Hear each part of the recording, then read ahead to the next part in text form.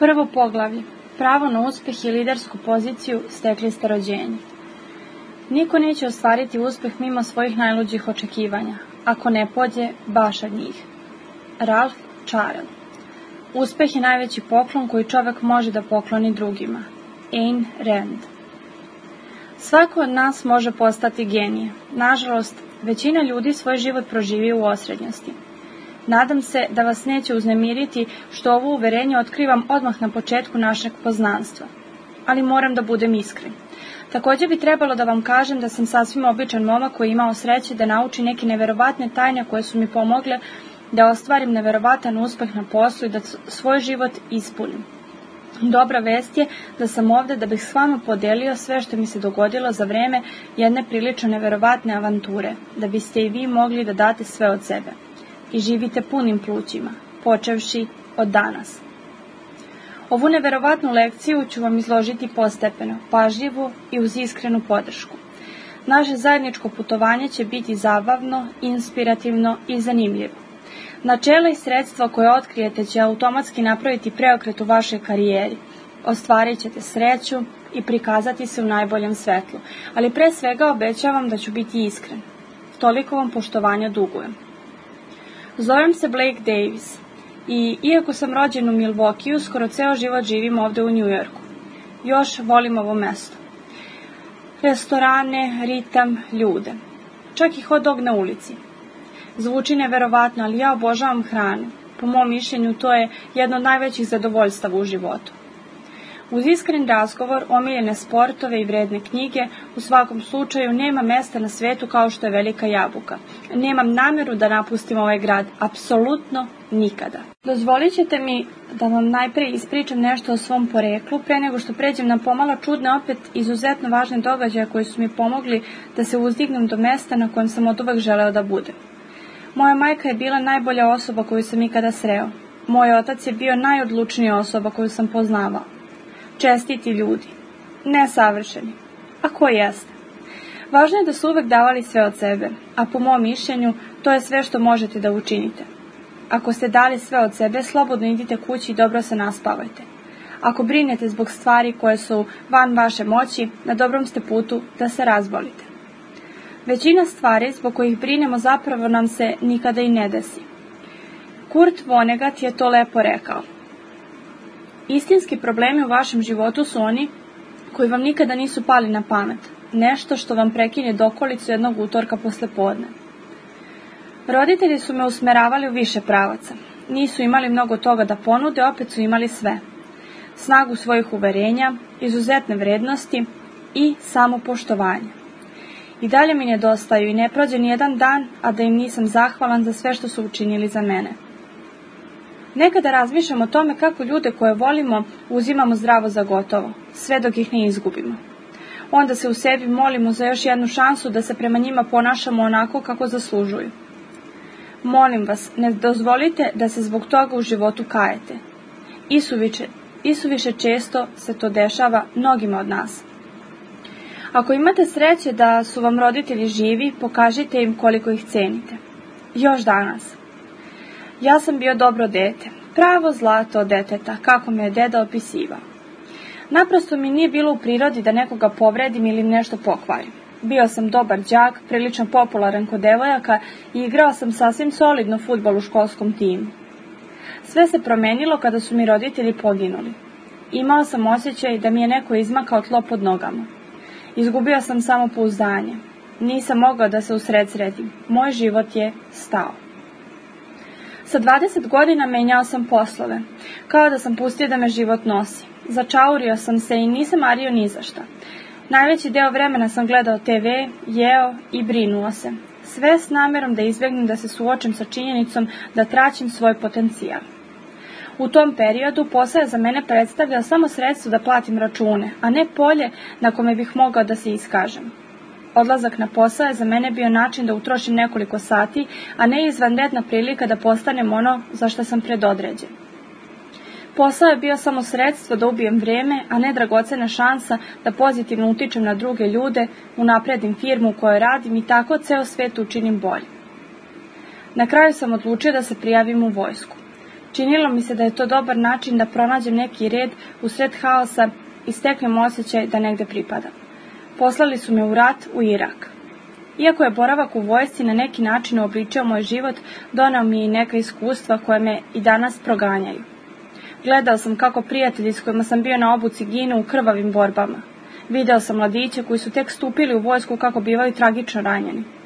Posmatrao sam kako nestaje poslednji trag entuzijazma u meni, dok sam sve više tonuo u sivilo svakodnevnice i postao svestan u što se moj život pretvorio.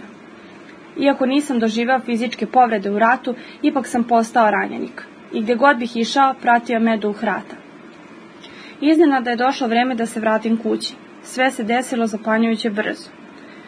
Ukrcali su me u transportni avion, poslali kući i nakon dan-dva rutinskih medicinskih pregleda predali su mi dokumenta. Zahvalili su mi se na službi narodu i poželjeli sve najbolje.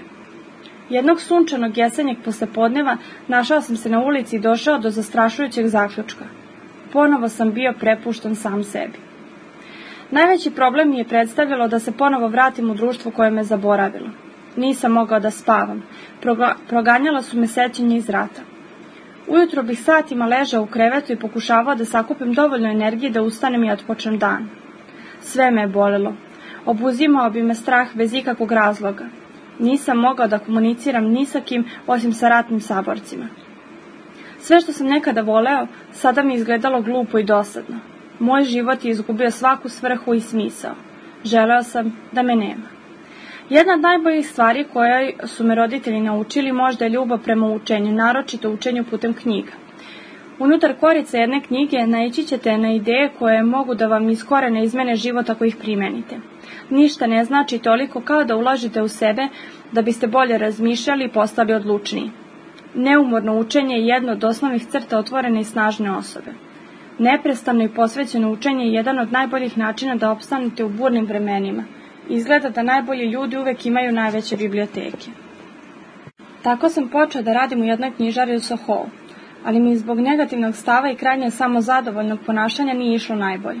Šef me je često kritikovao i očekivao sam da će me otpustiti. Nisam bio usredsređen, nisam iskazivao timski duh i radio sam daleko ispod svojih mogućnosti.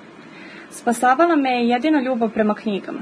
Dok su me oni koji su vodili radnju prezirali zbog lošeg odnosa prema radu, činilo se da me mušterije vole. I zato su me zadržali. Ali i dalje sam visio o koncu. Ovde priča postaje zanimljiva. Jednog dana u mom životu desilo se čudo. Kada sam najmanje očekivao da će mi se nešto dobro desiti, tresnulo me pravo u lice. I u potpunosti promenilo moj život. Posetio me je najobičniji stranac koga možete da zamislite, a ono čemu me naučio u toku našeg, iako kratkog vremena provedenog zajedno, proširilo je moje vidike, otvorilo me za sasvim drugačiji način razmišljanja i življenja. Danas, sa 29 godina, nakon što sam postigao uspeh i ostvario sreću o kojoj sam sanjao, shvatio sam da teška vremena čine ljude boljim. Da se šansa za uspeh krije u teškim trenucima i da je svako od nas rođen da pobeđuje kako na poslu, tako i u privatnom životu. Sada je vreme da podelim s vama sve moj susret s mentorom koji me uputio u tajne vođstva. Dani prolaze poput nejasnih, zakukuljenih, nemih figura koje šalje neko dalek, ali prijateljski raspoložen. Ako ne iskoristimo poklone koje nose, u tišini će ih odneti dalje. Ralph Waldo Emerson. Bilo je još jedno neverovatno dosadno jutro prvog radnog dana u nedelji. Moj tim je upravo završio sastanak poznat kao otimanje za loptu u ponedeljak ujutru. Sastanak na početku radne nedelje u toku koga su se birali heroji usluge i ohrabrivali lažni navijači. Prodaja nije išla najbolje i već se pričalo o tome da će se radnja zatvoriti u sklopu reorganizacije cijele firme. Bilo je neophodno smanjiti troškove, podići nivo rada i povećati prodaju. I to odmah. Svrha sastanka je bila da se kao tim uključimo u celokupan projekat i da prikupimo energiju za nedelju pred nama.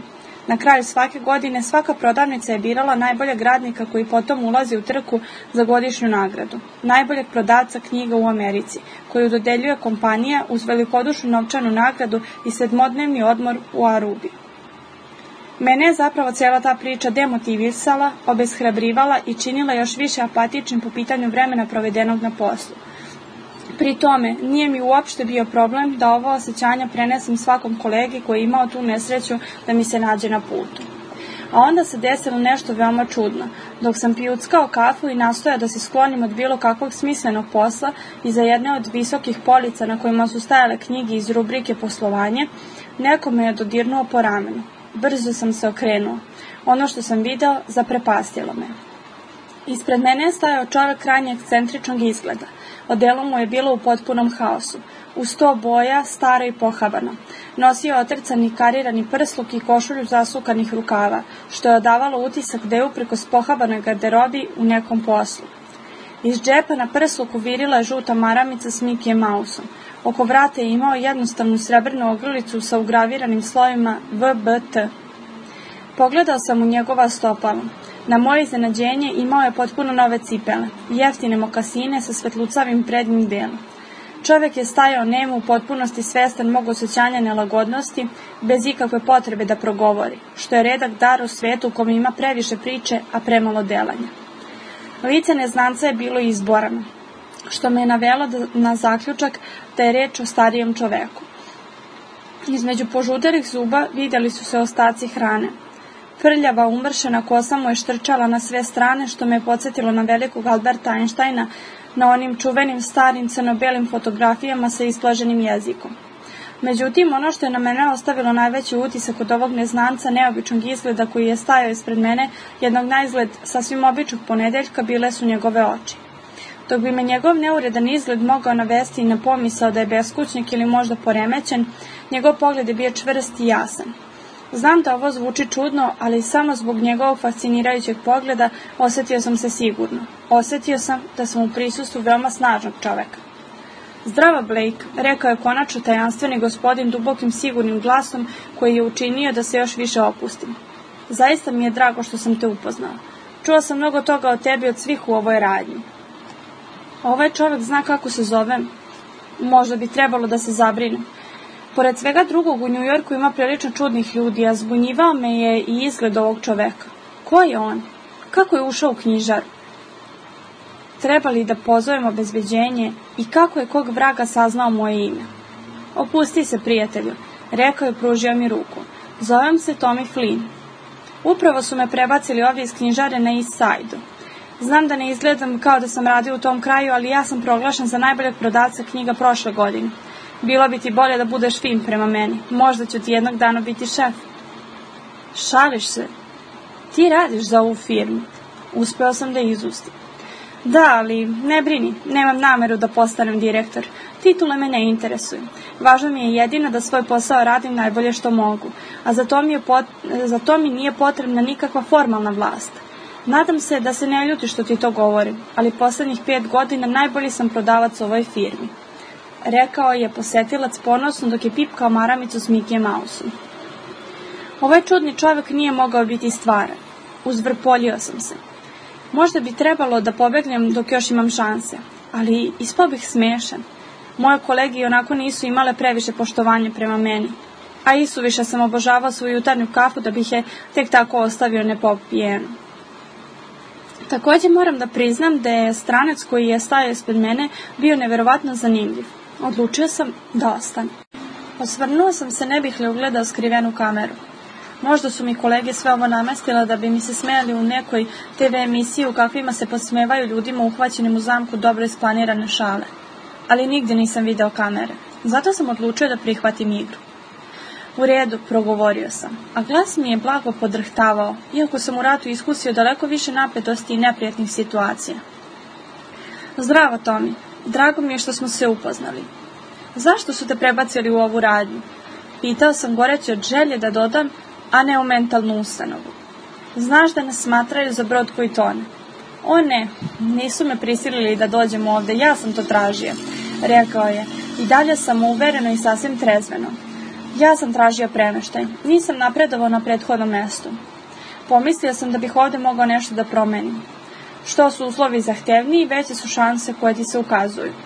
Zato sam želeo da dođem ovdje i radim s tobom, dodao je, nacerivši se. Nisam imao pojma u kom pravcu ide ovaj razgovor, ko je ovaj čovjek, a slika Mikija Mausa na njegove maramici počinjala je da mi ide na živce, bez namere da omalovažim malog momka kog vole milioni. Da li ti ime Oskar nešto govori, Blake? Bio sam zapanjen. Na tren sam ostao bez vazduha. Srce mi je počelo ubrzano da tuče. Noge su počele da mi klecaju. Moj otac se zvao Oskar. Odgovorio sam ophrvan tugom koju sam nosio zbog gubitka roditelja. Tomijev pogled je postao blaži. U tom trenutku sam osjetio da je dobar čovjek. Stavio mi je ruku na rame. Tvoj otac je bio moj prijatelj u Milwaukeeu. Odrasli smo zajedno, ali se više nismo vidjeli od kad se preselio u New York. Ostali smo u kontaktu, slali smo jedan drugom duga pisma o svojim životima. Tvoj otac me je podsticao da se preselim u New York kad nisam mogao da nađem posao. Jačina njegovog karaktera podsjetila me na snagu koju imam u sebi, a na koju sam zaboravio. Žao mi je zbog svega što se desilo svojim roditeljima, Blake. Bili su dobri ljudi. Bilo kako bilo, nastavio pogledavši me pravo u oči. Oskar mi je pisao svemu što vam se dešavalo. Uvek je govorio kako posjeduješ ogroman potencijal i kako si predodređen za velika dela. Zaista je verovao u tebe, ali osjećao je da ti je potreba neko da te pokrene i pokaže ti kako da iskoristiš ono najbolje u sebi. I iz ko zna kog razloga mislio je da ta osoba nije on. Nisam verovao svojim ušima. Bilo mi je neverovatno da je ovaj stranac prijatelj mog oca. Čitav prizor je bio nadrealan. Seo sam na stolicu i naslonio se na policu. Ne brini, Blake. Ako se izgubiš, to je samo deo traganja za pravim putem. Nekada moramo da skrenimo s puta pre nego što nam postane jasno gdje moramo da budemo. Sve kroz što si prošao od tvog ličnog gubitka do služenja otadžbini u Iraku bila je samo priprema. Priprema? Zapitao sam naglas dok mi se u glavi vrtelo. Naravno, da nisi prošao kroz sve to, ni u kom slučaju ne bi bio spreman za ono što ću ti reći. Život je morao da te lomi da bi bio jači. I dečače, samo čekaj da vidiš kakvi te preokreti čekaju. Pre nego što postaneš svestan toga, postaćeš rock zvezda ove firme, rekao je Tommy glasom povišenim od uzbuđenja. Rock zvezda? Upitah. Tommy je podigao pesnicu u vazduh i zanjihao kukovima poput Mika Jaggera, ali taj prizor nije bio lep. Da, rock zvezda, rekao je i nasmejao se. Čoveče, meni je problem da preguram dan. Vidi, znam da želiš da budeš od pomoći i drago mi je što si poznavao mog oca, ali ti stvarno nemaš predstavu kroz šta prolazim. Još imam noćne more iz rata i to kad se najmanje nadam. Noću uglavnom ne spavam i zato sam iscrpljen. Iako je već prošlo dosta vremena od kako sam se vratio iz rata, nikako ne mogu da sa devojkom uspostavim raniji odnos. Tako da moj cilj nije da postanem rock zvezda na poslu. Moj cilj je samo da preživim. Tom je skrstio ruke. Pogledao me pravo u oči. Čujem šta govoriš, rekao je ozbiljno, i cijenim to što hoćeš da kažeš. Molim te, pokušaj da prihvatiš ono što sam došao da ti kažem. I moj život je bio u haosu. Ali sve se promenilo iz korena, nekim čudom, i garantujem ti da će sve to isto dogoditi se i tebi. Obećao sam tvom ocu pre mnogo godina da ću ti pomoći, ali nikako nisam osjećao da je pravo vreme da te posjetim. A onda, nekom igrom sudbine, vidio sam tvoje ime na prijavi koja je došla prilikom otvaranja ove radnje. Jedna od pogodnosti koju stičeš kao prodavac broj 1 u Americi, pored gotovine i putovanja na Karibe, jeste prilika da sediš u komisiji za zapošljavanje, kao i da za vreme doručka sa članovima izvršnog tima razmenjuješ ideje o tome kako da unapredite poslovanje kompanije. Shvatio sam da je to prilika da te posjetim i s tobom podelim fenomenalnu filozofiju koju sam naučio pre mnogo godina kad sam, kao i ti, zalutao na svom poslovnom i privatnom životnom putu. Ona će ti izmeniti život i doneti uspeh na poslu i u privatnom životu. Zamisli samo kakav bi to neverovatan osjećaj bio da se svaki put kada uđeš na ova vrata prolomi aplauz, kao da je ušao Coldplay, Madonna ili Green Day, uzviknuo je oduševljeno. Morao sam da se nasmejem na ovu pomisao. Možda bi bilo zabavno biti rock zvezda ove firme i bez svake sumnje sam želeo šansu da osvojim novac i put na Arubu. A zamisli da postaneš ne samo vrhunski profesionalac u svom poslu, već i da na svakom planu svog života, od zdravlja do ljubavi, imaš uspeha. Mogu tačno da ti pokažem kako da sve to ostvariš i to mnogo lakše nego što misliš. Da li ogrlica sa ugraviranim VBT koju nosiš ima neke veze s tim? Znatiželjno sam upitao. Odlično zapažaš, odgovorio je Tommy učtivo i pljesnuo rukama. Ovo će biti lakše nego što sam mislio. Da, VBT predstavlja suštinu metode koju ćeš otkriti.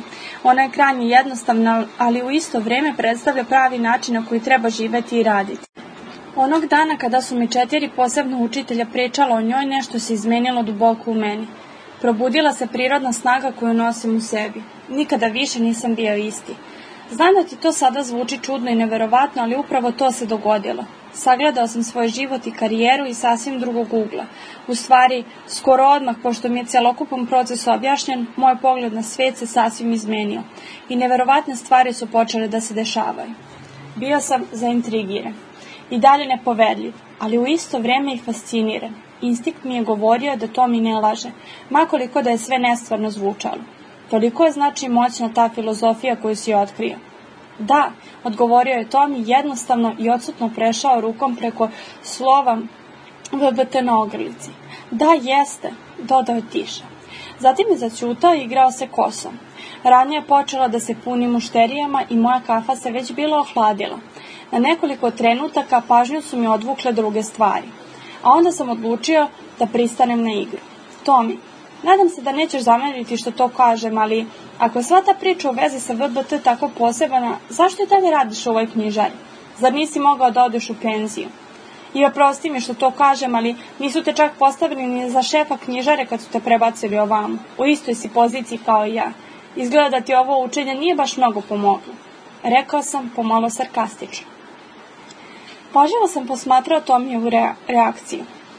Očekivao sam da će zauzeti odbrambeni stav ili se čak naljutiti, kao što bi to većina ljudi učinila da se našao u njegovoj situaciji. On je ćutao, potpuno smiren, a onda je duboko udahnuo i nacerio se. Dobro pitanje, Blake. Iskren si i to mi se sviđa. Malo si sirov, ali čini mi se da stojiš iza onog što kažeš. I to je zaista divna osobina. Prvo, u pravu si u vezi s penzijom. Odavno sam zašao u godine kada se ljudi obično penzionišu. Zapravo, prošle nedelje sam napunio 77. Srećan rođendan, Tomi. Prekinuo sam ga želeći da se izvinim na neki način, prisjećajući se atributa koji mi je deda nadenuo. Postidao sam se što sam bio neprijatan prema starijem gospodinu. Nisam mogao da budem grub prema Tomiju. Bio je stariji od mene, a roditelji su me vaspitali da se prema starijima odnosim sa poštovanjem. Hvala, rekao je. Zapravo se osjećam veoma mladim. Imaš onoliko godina kako se osjećaš. Godine su samo način da se ljudi žigošu. I omalo ovažen. Nemam nameru da živim u skladu s tim ograničenjima. U pravu si, mogao sam da se penzionišem, ali ja još radim za ovu firmu i to preko 50 godina. Neverovatno. Evo u čemu je stvar. Zašto bih ostavio posao koji toliko volim? Provodim se kao nikad u životu, a bavljenje poslom koji volim nešto je što mi pomaže da ostanem mlad u duši. Mogu da iskažem svoju kreativnost i vežbam mozak rešavanjem problema. Mogu da stičem nova poznanstva jer sam odličan u kontaktu s mušterijama, a imam i priliku da inspirišem kolege svojim primjerom. Zaista sam srećan jer bavljenje poslom koji voliš donosi veliku radost. Sve to mom životu daje svrhu, rekao je Tom. Izvini ako sam bio grub, promrmljao sam. I dalje sedeći na stolici bez naslona i bacio pogled prema čoveku za koga sam počinjao da shvatim da će biti moj toliko očekivani mentor. Nema problema. Dozvoli mi samo da ti odgovorim zašto nisam postavljen za šefa ovde, jer je upravo tu reč o suštini filozofije VBT. Nije mi potrebno da budem šef, niti to želim. To me jednostavno ne zanima. Šta zapravo VBT znači? Pitao sam, sve više fasciniran onim što je govorio i sve manje na oprezu. Pre svega nema tu nikakve čarolije. To je krajnje stvaran i izuzetno praktičan način poslovanja i života. Svestan si da svijet u kome živimo doživljava ogromne promjene. Živimo u svijetu u kome ništa nije sigurno. U svijetu koji je pun promjena, u kome više ne važi ono što je važilo nekad. Slažem se s tim, svaki dan donosi nove izazove i mnogo zbrke. Čini mi se da se mnogo toga menja. Mušterije mi pričaju koliko im je život komplikovan. Izgleda da promjene utiču na sve s kojima sam razgovarao. Šta je rješenje, Tomi? Vođstvo. Izgovorio je samo to. A potom je dodao. Postoji samo jedan način da uspeš u svijetu u kome živimo. Nijedno drugo rješenje ne postoji. I koji je to način da znam? Taj da kod svake osobe u organizaciji razvijaš osjećaj za vođstvo, a ne potrebu za takmičenjem. Za kompanije je jedini izlaz da povećaju kapacitete svojih zaposlenih da bi bili u stanju da preuzmu vodeću poziciju u svemu što rade. Govorimo o svim poslovima, od nastojnika do direktora. Svako od njih mora da pokaže sposobnost da vodi i preuzme odgovornost za uspeh kompanije. I uzgred budi rečeno, ovo se odnosi na sve organizacije, ne samo na one koje se bave poslovanjem. Imati vođe na svim nivoima nije bitno samo zbog ostvarivanja profita. Industrijska udruženja ih moraju imati, kao i vlade i nevladine organizacije. Gradovi i društvene zajednice, čak i škole i univerziteti moraju da prihvati ideju da svako od nas posjeduje sposobnost da preuzme vođstvo u svemu što radi, ako imaju nameru da opstanu i ostvare uspeh u ovom vremenu vrtoglavih promjena. Nikada nisam razmišljao o vođstvu na taj način, Tomi. Uvek sam mislio da su vođe ljudi koji upravljaju organizacijama, bilo da je u pitanju vojska ili posao. Priznao sam. Blake, treba da svi preuzmemo vodeću ulogu, bez obzira na titulu. Nije nikakav izgovor to što neko nema istaknutu poziciju da odbije da preuzme zasluge za uspeh kompanije. Ne treba ti formalno dozvolu da bi preuzeo vođstvo. Sama želja da se uključiš i pokažeš volju predstavlja pozitivnu promjenu. Majka Tereza je to lepo rekla. Ako bi svako počistio ispred svog praga, ceo svet bi bio čist. Dakle, da bismo preuzeli vođstvo, treba samo da budemo naročito dobri u onome što trenutno radimo. Da li to želiš da kažeš? Upravo tako.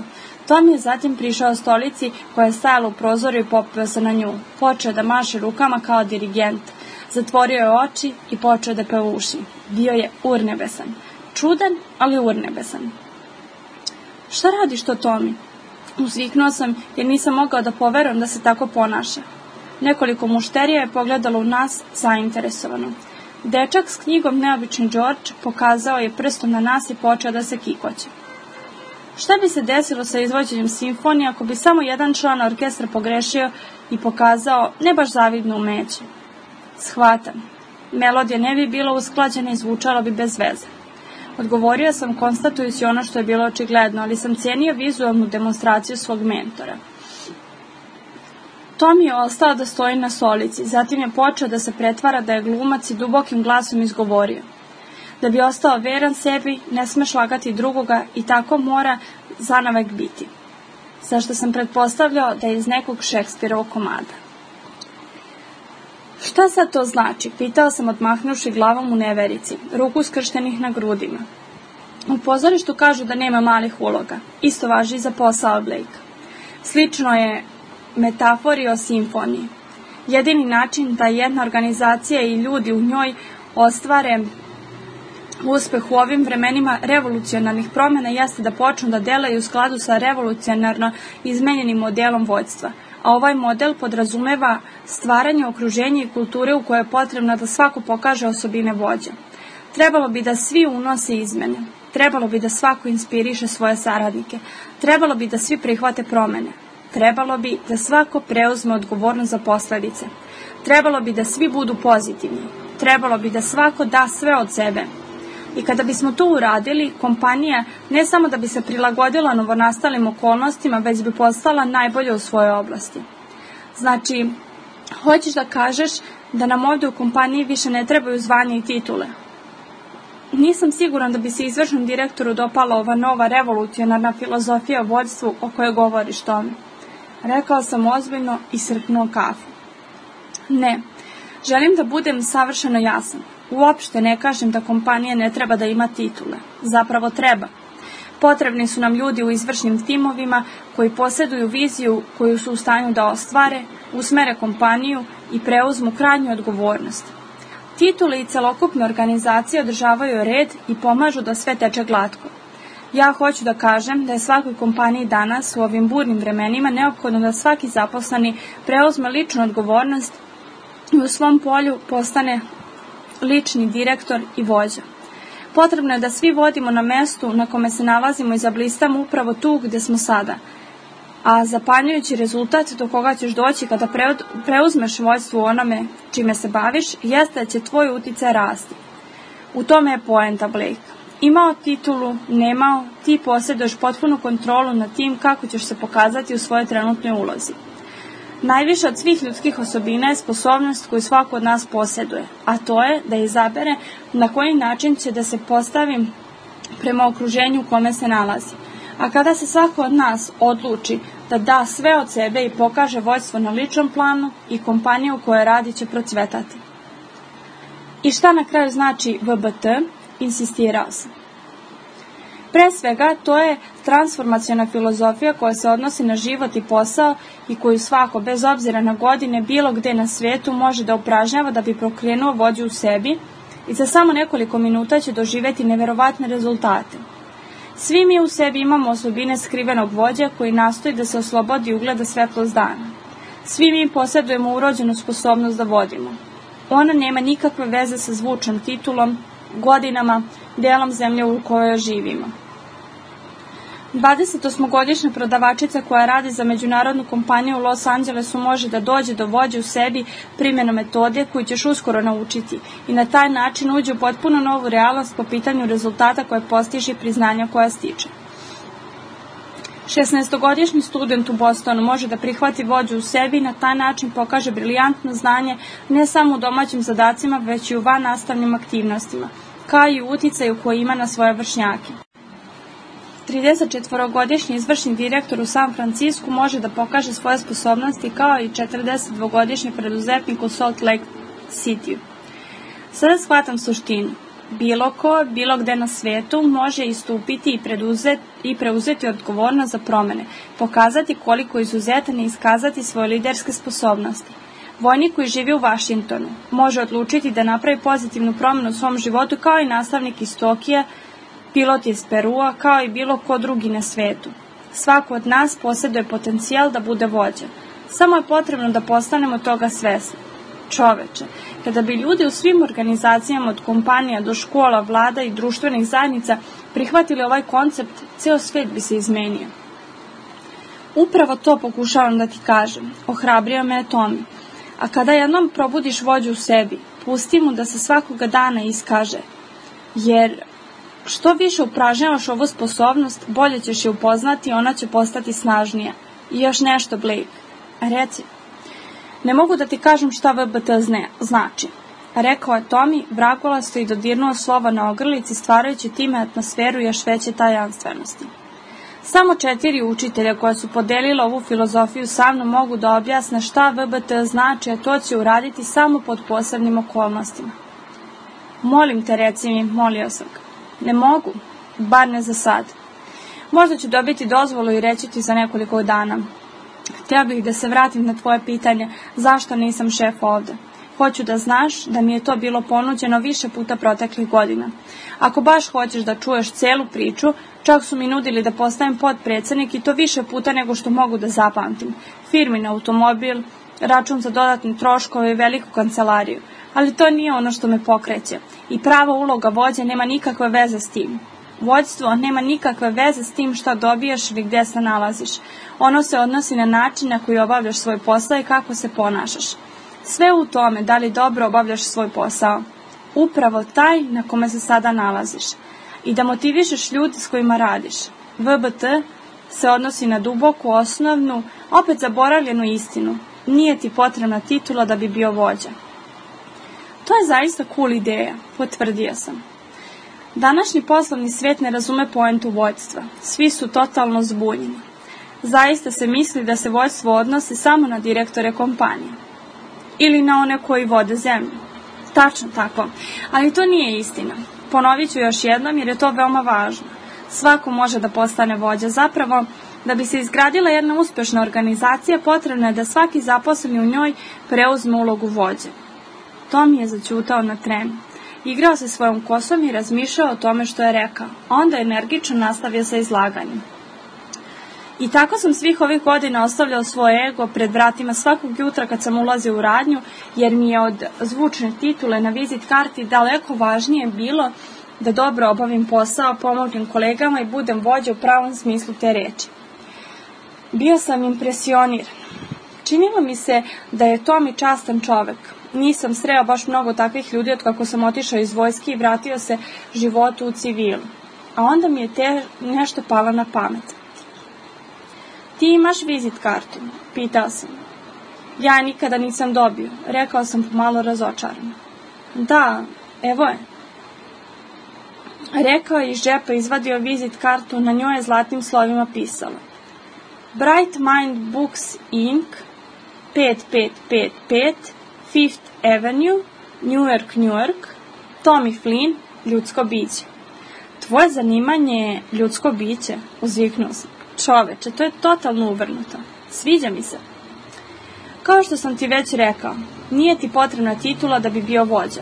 Potrebno je jedino da budeš ljudsko biće i to je dovoljno. Samo to je potrebno. Svako od nas posjeduje moći kojih nije svestan i potencijal koji prevazilazi bilo kakvu moć koju bi nam donela titula. Kada jednom naučiš kako da ove moći pokreneš i primeniš, ostvarit ćeš uspjeh na svim poljima. Vođstvo tada postaje automatsko, postaje način života i rada, jedini za koji ćeš znati. Zaista mi se sviđa to što čujem, u stvari imam sve više optimizma, rekao sam iskreno.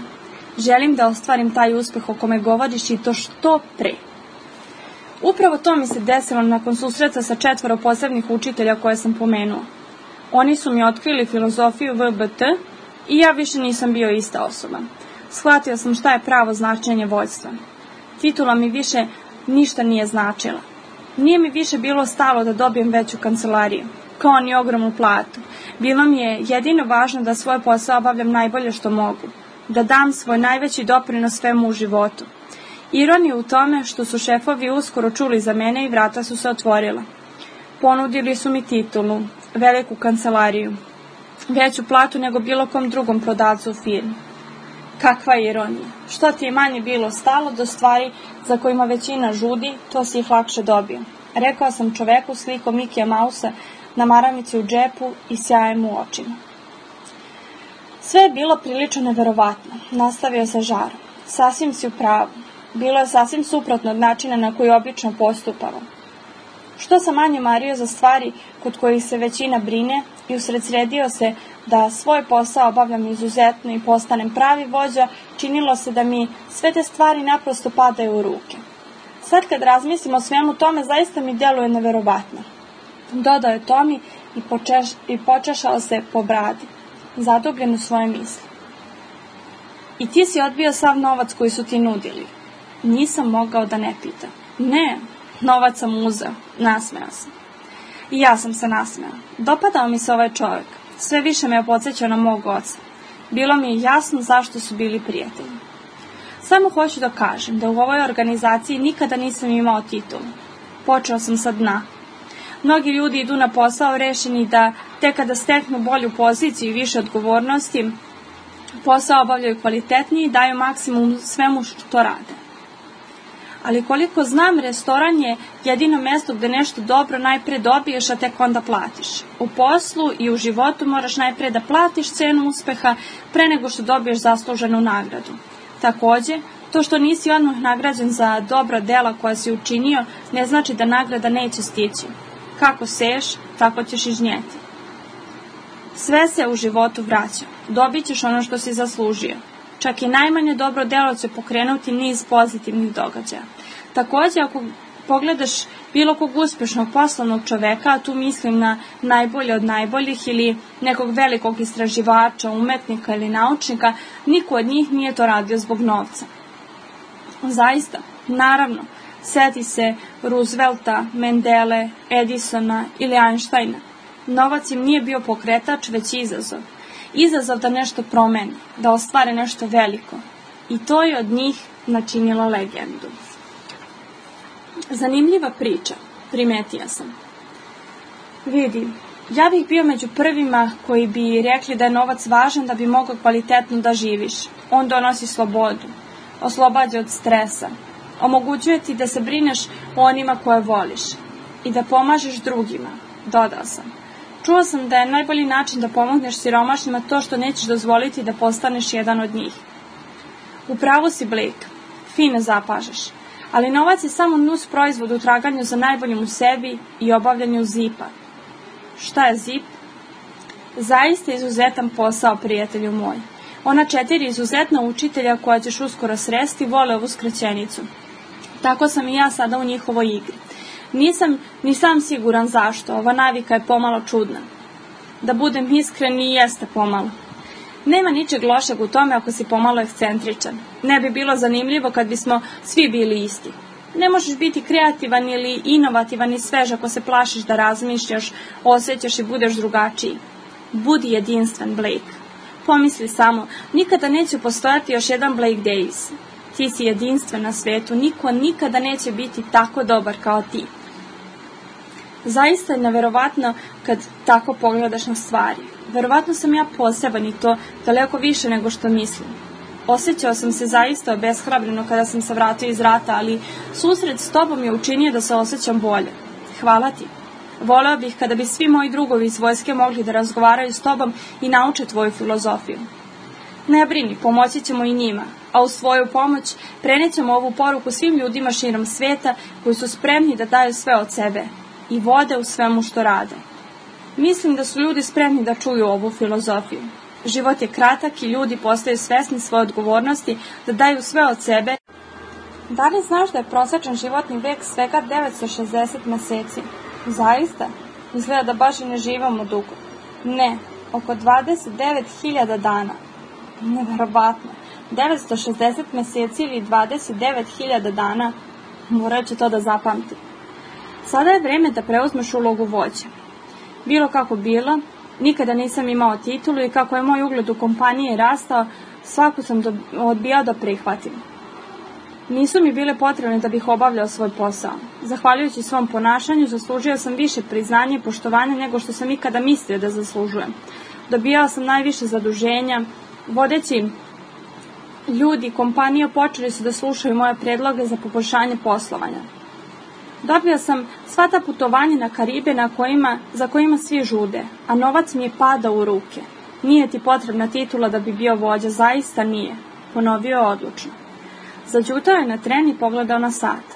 Na njemu je bio sunđer Bob Kockalone.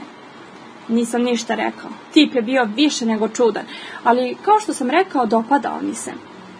Bilo je više nego očigledno da se ispod neobične spoljašnosti nove filozofije koju mi je otkrivao krije dobra duša. Bilo kako bilo, ja svoj posao shvatam ozbiljno i već smo potrošili suviše vremena na razgovor. Nije mi prijatno zbog toga. Znam da je ovoj radnji potrebno poboljšanje, ali reći ću ti jednu stvar, Blake. Ovo je posebna firma i imaš sreće što radiš u njoj. Hvala ti na vremenu koje si mi posvetio. Nema na čemu, rekao sam, pomalo iznenađen naglim završetkom razgovora. Trebalo bi ja tebi da se zahvalim na vremenu. Već sam naučio toliko toga. U svako doba. I zapamti još nešto, prijatelju. Suština je u VBT, ne samo u poslu, već i u životu. I kao što sam rekao, bit će ti jasno o čemu govorim pre nego što misliš. Pripremi se za promenu. Doživećeš veći uspeh i sreću nego što si ikada pomišljao u najluđim maštanjima. Postaćeš rock zvezda ove kompanije. Biće to baš uzbudljivo. Rekao je, namignuši i podigao pesnicu uvis. Hej, i ja sam uzbuđen zbog sebe. Da, moram da sklopim ugovor s tobom pre nego što te povedem na ovo posebno putovanje. Ako nisi spreman da učiniš ono što ti kažem, onda bez obzira na to što sam uživao u susretu s tobom, ne mogu te povesti na sastanak sa 4 učitelja. Šta podrazumeva ugovor? Pitao sam. Pomalo me je uplašila pomisla da bih mogao da propustim možda najveću šansu da promenim svoj život. Ipak, pomalo me iznenadilo što mi je Tomi postavljao neku vrstu uslova. Ne brini, nije u pitanju ništa teško. U stvari, kad jednom naučiš filozofiju vođstva, mislim da ćeš automatski uraditi ono što od tebe traži. Na šta se odnosi ugovor? Pitao sam naglas. Samo mi nešto obećaj. Šta? Da ideje i metode koje ćeš uskoro čuti od 4 učitelja saopšti što većem broju ljudi. Tvoja nagrada će biti u tome što ćeš ulepšati život više ljudi nego što si ikada mogao da zamisliš. Moja nagrada je što ću zadržati ugovor sa 4 učitelja. Oni su od tebe tražili da to isto obećaš, pitao sam. Da, sada kada sam iskusio neverovatnu snagu njihovog učenja, jasno mi je zašto su to uradili. To su 4 prirodno najmoćnija čoveka koje sam ikada sreo, koji zrače plemenitošću. Oni znaju da njihova filozofija može da izmeni ljudima život i učini da čitave organizacije procvetaju. U stvari, ja više nimalo ne sumnjam da ono što ću ti otkriti može da utiče na čitave narode. Time što su dali sve od sebe, oni samo žele da pomognu ljudima da iskažu svoj potencijal i od ovog sveta načine neko bolje mesto. Upravo me je to navelo da širim njihovo učenje. Zato sam danas došao kod tebe i zato to isto tražim od tebe. Dobro, pristajem. Pričat ću svima o ovoj posebnoj filozofiji, ako je tako izuzetna kao što kažeš, možda ću napisati i knjigu o njoj. Na taj način svako ko je pročita moći će da širi ovu poruku dalje. Svako od nas može dati svoj doprinos i tako učiniti ljude, posao i narode boljima. Dakle, Tomi, definitivno pristajem. Savršeno. Odmah je odgovorio. A onda je otišao. Ostao sam sam među knjigama u svojim mislima. Srce mi je tuklo kao nikad do tada. Ponovo sam se osjetio živim. Ponovo sam spoznao nadu. Ali to je bilo tad. Vratimo se ovome danas. Prvi susret sa Tomijom Flynom se odigrao pre podosta vremena. Još uvek mi je teško da poverujem kako je vreme proletelo. Verovatno je život takav. Dani prelaze u nedelje, nedelje u mesece i sve prođe za tren. Velika vest je da sve što mi je Tomi ispričao tog ponedeljka ujutru u knjižari u Sohou bila istina. Svaka reč. Pošto sam prihvatio tajanstvenu filozofiju o kojoj je govorio, moj život se iz temelja izmenio.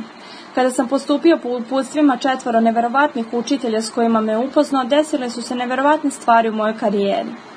Kada sam prihvatio ideje koje su mi Tomi i oni predočili, iskusio sam sreću i unutrašnji mir koji su mi preizmicali. I kao što je Tomi rekao, sve se odigralo mnogo brže nego što sam mogao da naslutim. Ponosan sam što mogu da vam kažem da sam jedan od najmlađih potpredsjednika u istoriji kompanije Bright Mind Books. Putujem širom zemlje, obilazim radnje, sklapam poslove i na svim nivoima naše kompanije koja ubrzano napreduje podstičem ljude da preuzmu vođstvo.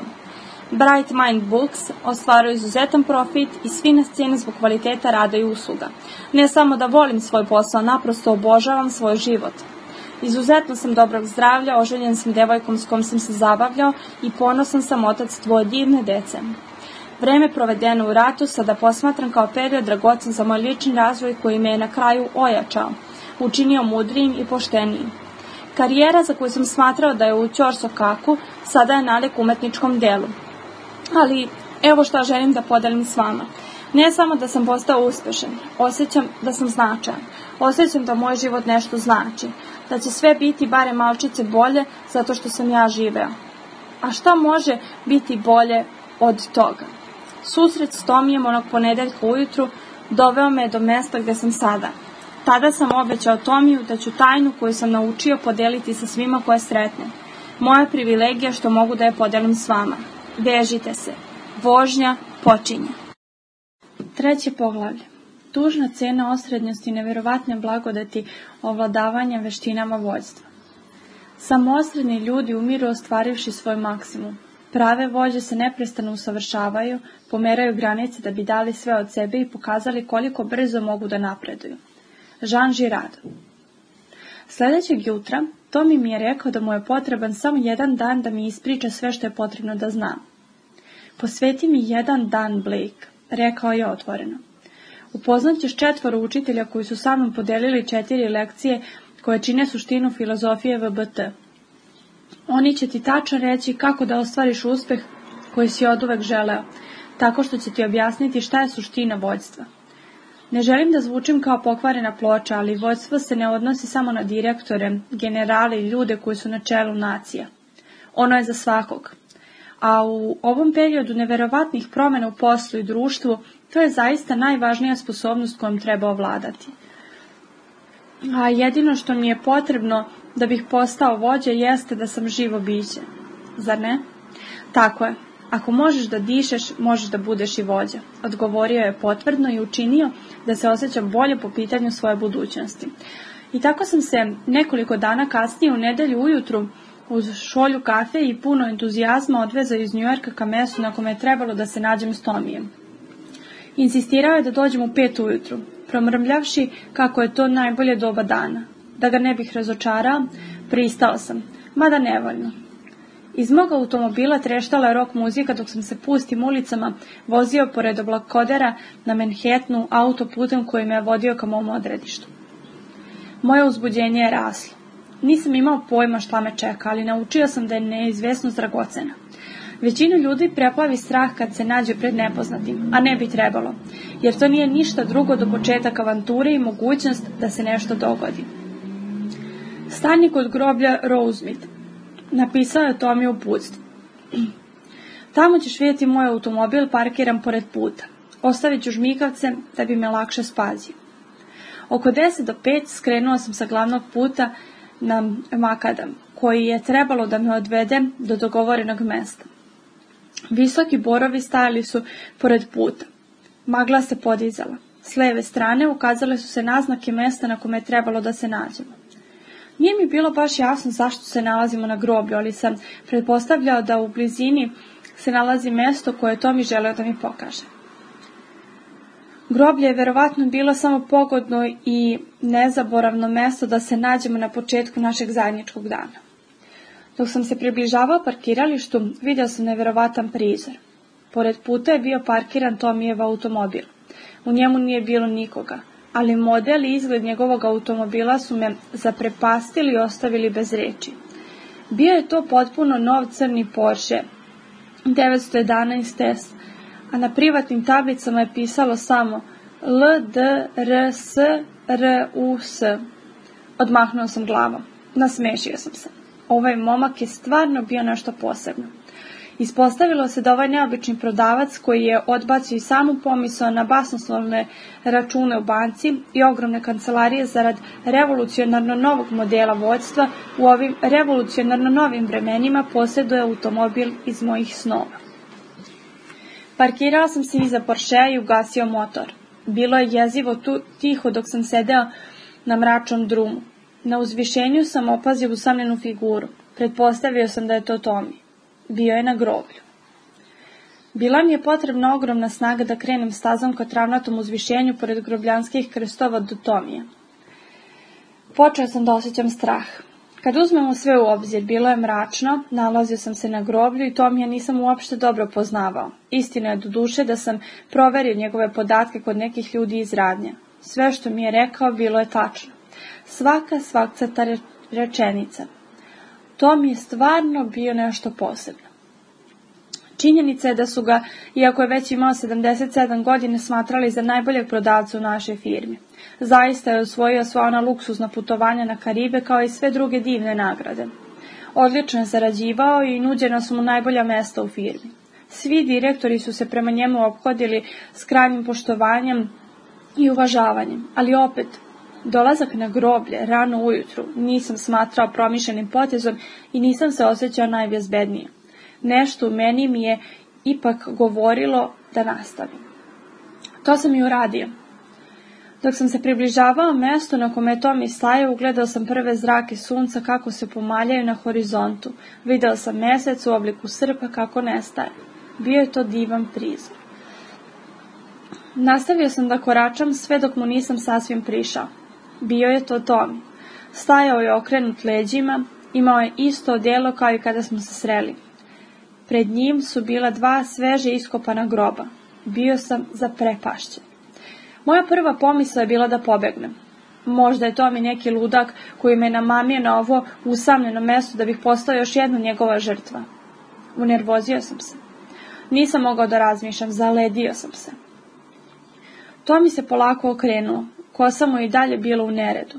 Smešio se. Opustio sam se. Sunce se pomaljalo. Činilo se da će to biti zanimljiv dan. Dobro jutro, Blake, obratio mi se Tommy prijateljski. Stigao si tačno na vreme. Impresioniran sam, veoma. Znam da je rano, ali jedna od stvari koju sam naučio o vođstvu jeste da su vođe osobe koje su voljne da urade ono što gubitnici nisu, iako im se to možda ne sviđa. Oni su disciplinovani, dovoljno da znaju šta je važno i ispravno nasuprot onome što je lako i zabavno. Neću da kažem da vođe ne znaju da se provode. U stvari, upravo zbog svoje superiorne sposobnosti da postižu uspeh, i ostvare pozitivne rezultate, na kraju više uživaju u životu od većine drugih. Ništa u životu neće izazvati toliko sreće kao saznanje da si u potpunosti ostvario svoje mogućnosti, da izuzetno obaviš svoj posao i živiš život na pravi način. Rekao je Tommy i skinuo ogrlicu na kojoj je pisalo VBT. Izvoli, ovo je za tebe, Blake. Zbog hrabrosti koju si pokazao time što si došao, to je već polovina bitke. I za otvorenost koju si pokazao da prihvatiš filozofiju koju sam obećao da ću ti otkriti u knjižari onog dana. VBT znači vodi bez titule i u tome je suština metode koju ćeš otkriti danas. Nije ti potrebna titula da bi bio vođa, moj prijatelju. Samo da znaš da ćeš to danas više puta čuti. To je deo procesa u koji si se upustio. Ponavljanje prethodi učenju, rekao je Tommy. Što znači? Što znači da je ponavljanje moćna strategija u učenju. Ponavljanjem nova ideja može biti brzo prihvaćena kao novo uverenje. A pošto je neizmerno važno da prihvatiš da ti nije potrebna titula da bi bio vođa, to će ti biti više puta ponovljeno u toku današnjeg dana. Shvatio sam, rekao sam dok sam gledao u Tomijeve uglačane cipele. Odlično. Kao što sam rekao pre neki dan u knjižari, umeće vođstva nije neka komplikovana veština rezervisana samo za one sa diplomama sa Harvarda i uglednom porodicom iza sebe. Svako od nas, samim tim što je ljudsko biće, može da bude vođa. S obzirom na strahovite promjene kroz koje naše društvo prolazi, veoma je važno ovladati ovom veštinom da bi se postigao uspeh u poslovanju. Zaboravio sam pre neki dan da naglasim da vođstvo nije nešto što se odnosi samo na posao. Moramo da ga primenjujemo na svim poljima. Da bismo ostvarili uspeh u životu, neophodno je da ovu osobinu iskažemo i po pitanju zdravlja, u odnosu sa onima koje volimo, u finansijama i u zajednici u kojoj živimo. I što je najvažnije, suštinu svega čini voditi sebe. Ako ne možeš da vodiš sebe, nećeš moći da vodiš ni druge. Evo odmah jedne istine. Psiholog Rollo May rekao je da je otkrivanje središta snage u sebi najveći doprinos koji možemo dati ljudima oko sebe. Izdeklamovao je Tommy i udahnuo svež vazduh punim plućima. Divno je biti živ, Blake. Posebno po ovakvom danu. Samo razmotri alternativu, ako mi ne veruješ. Udario me u rebro u šali. Hvala ti na poklonu, Tommy, rekao sam i stavio ogrlicu oko vrata. Tommy mi je konačno otkrio šta VBT znači. Vodi bez titule. Svidjelo mi se kako to zvuči. Hvala ti još jednom što si došao na vrijeme, rekao je moj učitelj. Ustati rano ujutro je nešto što vođe bez titule primenjuju svakoga dana. To me podsjeća na Bena Franklina koji je jednom rekao: spavaćete kad umrete. Pogledao je u grobove. Otvoren momak, rekao sam, ali i bistar. Lako je spavati previše. Ako svakog dana ustaneš sat vremena ranije, dobijaš 7 dodatnih sati nedeljno. To je 30 sati mesečno. Skoro cijela jedna radna nedelja na svakih 30 dana. To vrijeme možeš da iskoristiš za planiranje, doradu vizije i razvoj najboljih projekata. Da razmisliš o svojim vrijednostima, ukloniš unutrašnje prepreke i razmotriš svoj način razmišljanja. Možeš da koristiš to vrijeme da učiš i razvijaš se i postaneš izuzetan u svemu što radiš. Jedan od osnovnih ciljeva puta kojim hodiš jeste da postaneš bolji. Dobro je biti spokojan, ali nemoj nikada biti zadovoljan. Učini boljim sve što možeš, svakoga dana bez prestanka i sa žarom. Veoma inspirativno, ali bi mi dobro došla još jedna šolja kafe, priznao sam. Tommy i dalje bio usredsređen na ono što govori, očito me nije čuo. Zatim je ponovo pogledao u grobove. Pitao sam se šta ovi grobovi znače. Uplašio si me, čoveče. Kad sam ih video, pomislio sam da ovdje nisu čista posla. Ali sam ti verovao. Na neki način, ja ti jednostavno verujem. Možda zato što si poznavao mog oca. Bože, koliko mi samo nedostaje. I meni bio je plemeniti pošten čovjek. Čak i kao dete tražio od sebe najviše. I onda kada to nije bilo lako. Mislim da bi bio presrećan da zna da si danas ovdje sa mnom i da se spremaš da izmeniš način na koji živiš i radiš. Sigurno bi bio srećan, rekao sam tiho. Satima sam ih kopao, rekao je Tommy i pokazao na rupe u zemlji. Nije mali posao za jednog 77-godišnjaka, rekao je Tommy, nasmejavši se zadovoljno. Grobovi me fasciniraju. Kad malo razmislim, njihova uloga je da me na dramatičan način podsete koliko je život kratak. Na kraju, svi završimo na istom mestu, kao prah.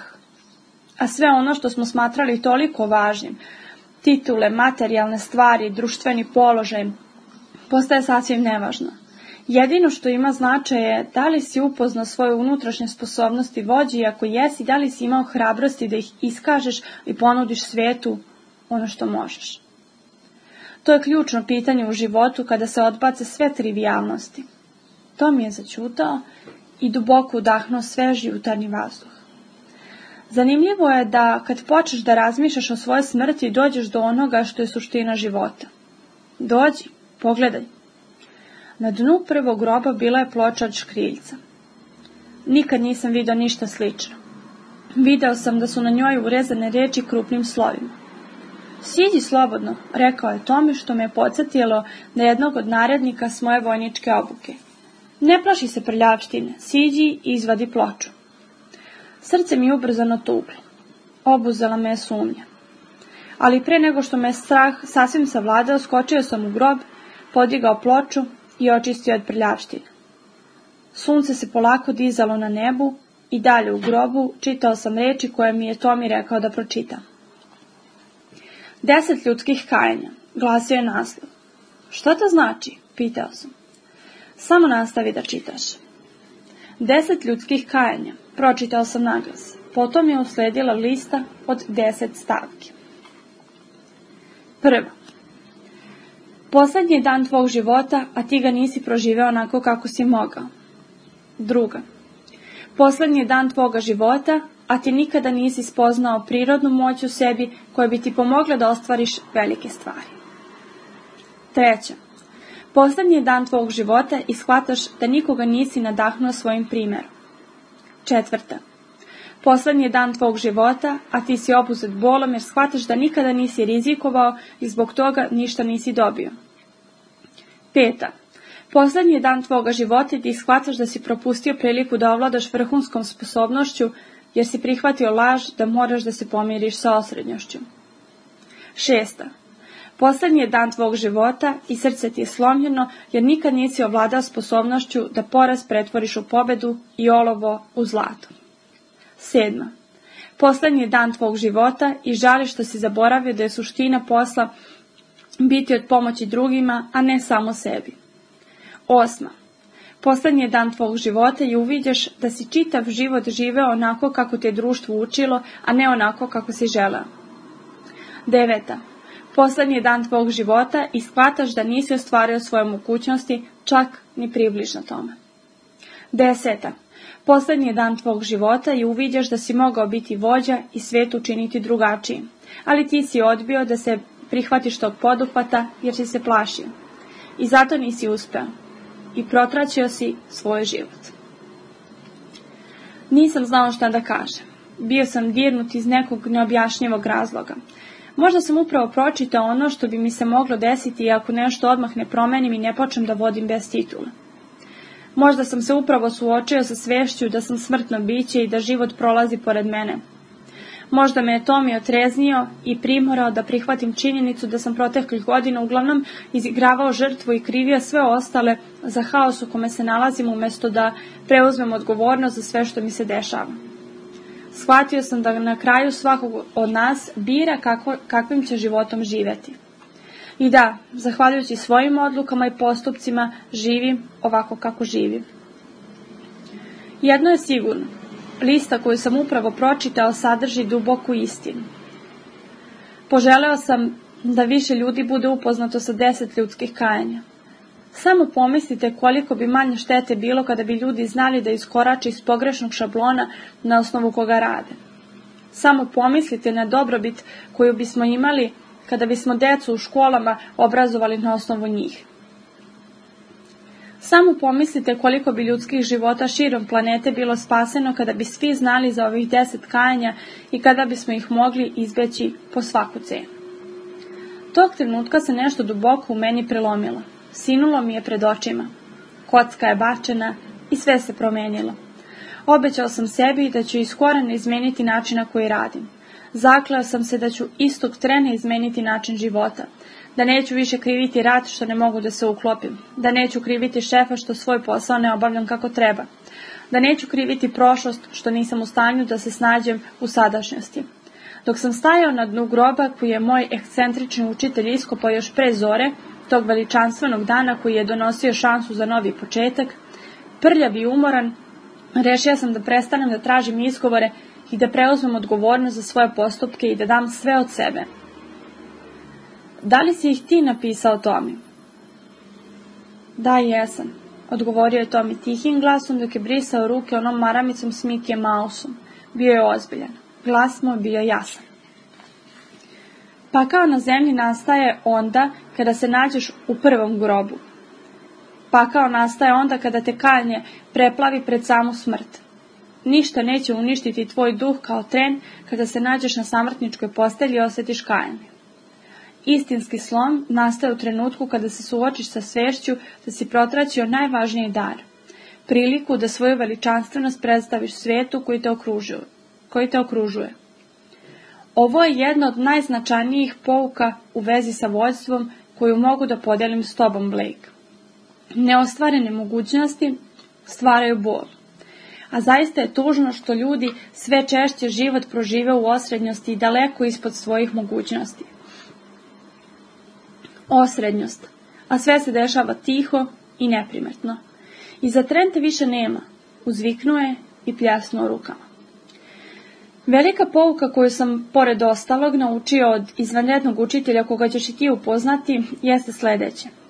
Postići ćeš uspeh ako svakoga dana budeš disciplinovan u sitnim stvarima koje će ti vremenom omogućiti da postigneš daleko veći uspeh nego što si ikada sanjao. Ove male navike su toliko jednostavne da većina ljudi misli da neće ništa promeniti i zato ih i ne primenjuje. Znači da je u stvari lako postići uspeh.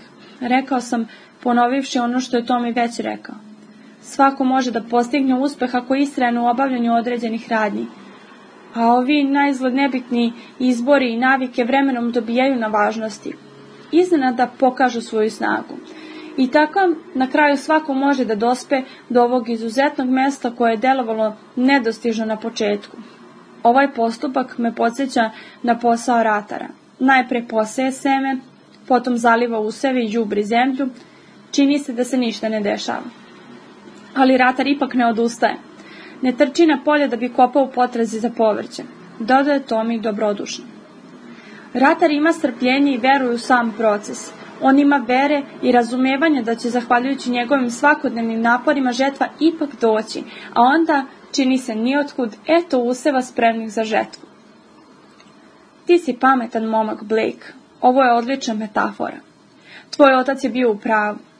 Imaš ogroman potencijal. Bravo. Pohvalio me zadovoljno. Trebalo bi da smo više nalik ratarima. Ponovio je Tomi više za sebe. Tati je dobro. Čuo sam ga kako mrlja sebi u bradu. Na nebu nije bilo ni oblačka. Ptice su cvrkutale dok me je sunce grejalo.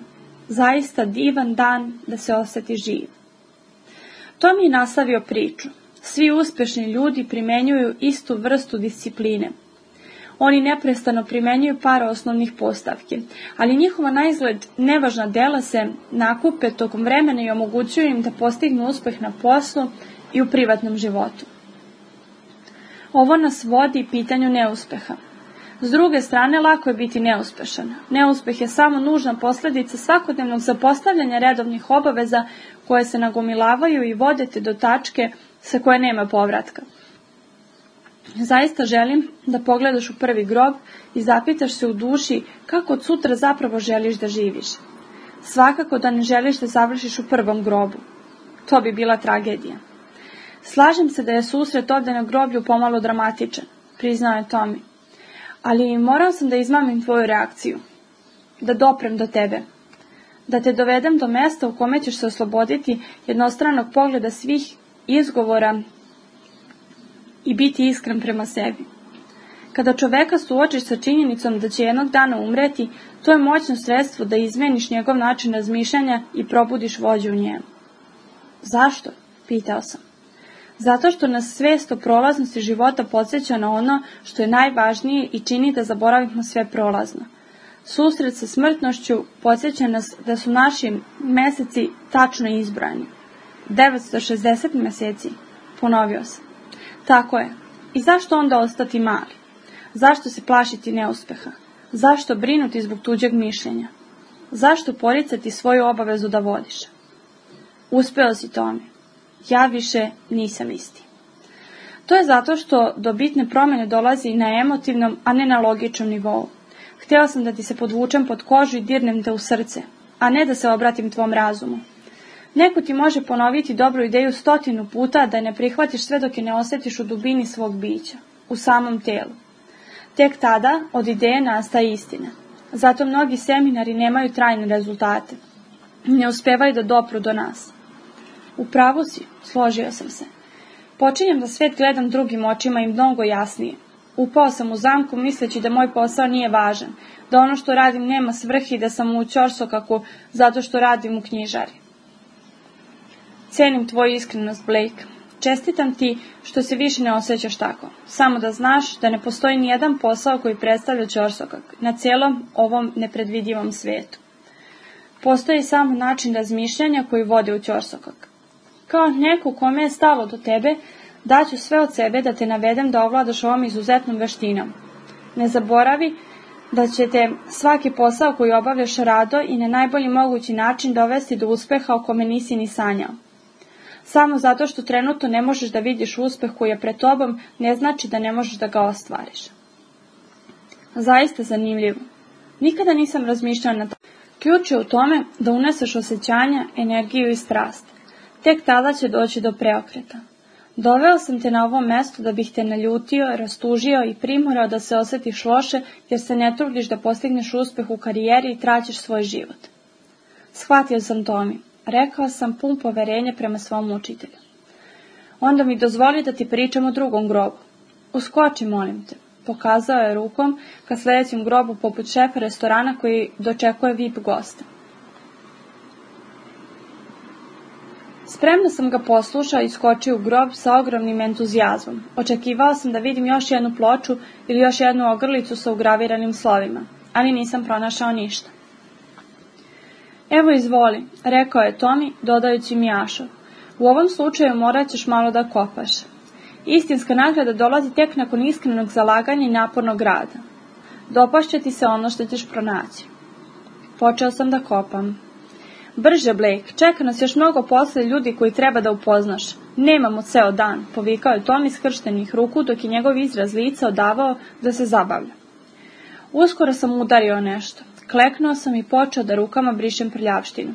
Dok sam sklanjao zemlju, video sam kako nešto svetluca na suncu. Pažljivo sam ga podigao i pogledao u Tomija u neverici. Na dnu drugog groba bila je još jedna ploča, ali ova je bila od čistog zlata. Da li je ovo ono što mislim, Tomi? Pitao sam zaprepašćen onim što sam pronašao. Čisto zlato, moj prijatelju. Sada, molim te pročitaj šta na njemu piše. Spreman si da shvatiš ono što je napisano. Na zlatnoj ploči je krupnim slovima pisalo 10 ljudskih pobjeda. Tomi je progovorio. Pokazao sam ti kako izgleda pakao na zemlji. Sada moramo biti mnogo pozitivniji i razmotriti mesto kome imam osjećaj da se približavaš, stanje u kome je sve moguće i gdje te ništa ne sputava da ostvariš promjenu. Kako da dođem do tog mesta? Samo prati moje instrukcije i vodi bez titule. Time što ćeš iskazati ovu osobinu u svemu što radiš, tvoj život će postati izuzetan. Moći ćeš da iskažeš svoju genijalnost u potpunosti.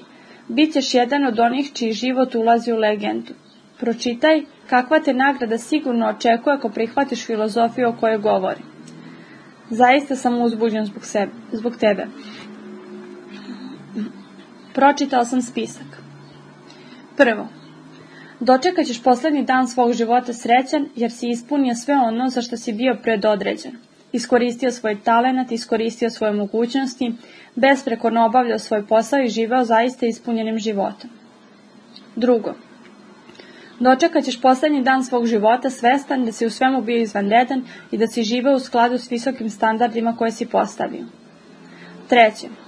Dočekat ćeš posljednji dan svog života proslavljajući hrabrost koju si imao u borbi sa svojim najvećim strahovima i u nastojanju da ostvariš svoje snove. 4. Dočekat ćeš posljednji dan svog života svestan da si bio čovjek koji ne uništava druge ljude, već ih podstiče. 5. Dočekat ćeš posljednji dan svog života svestan da si posle svakog poraza ustajao i da nikada nisi gubio optimizam. 6.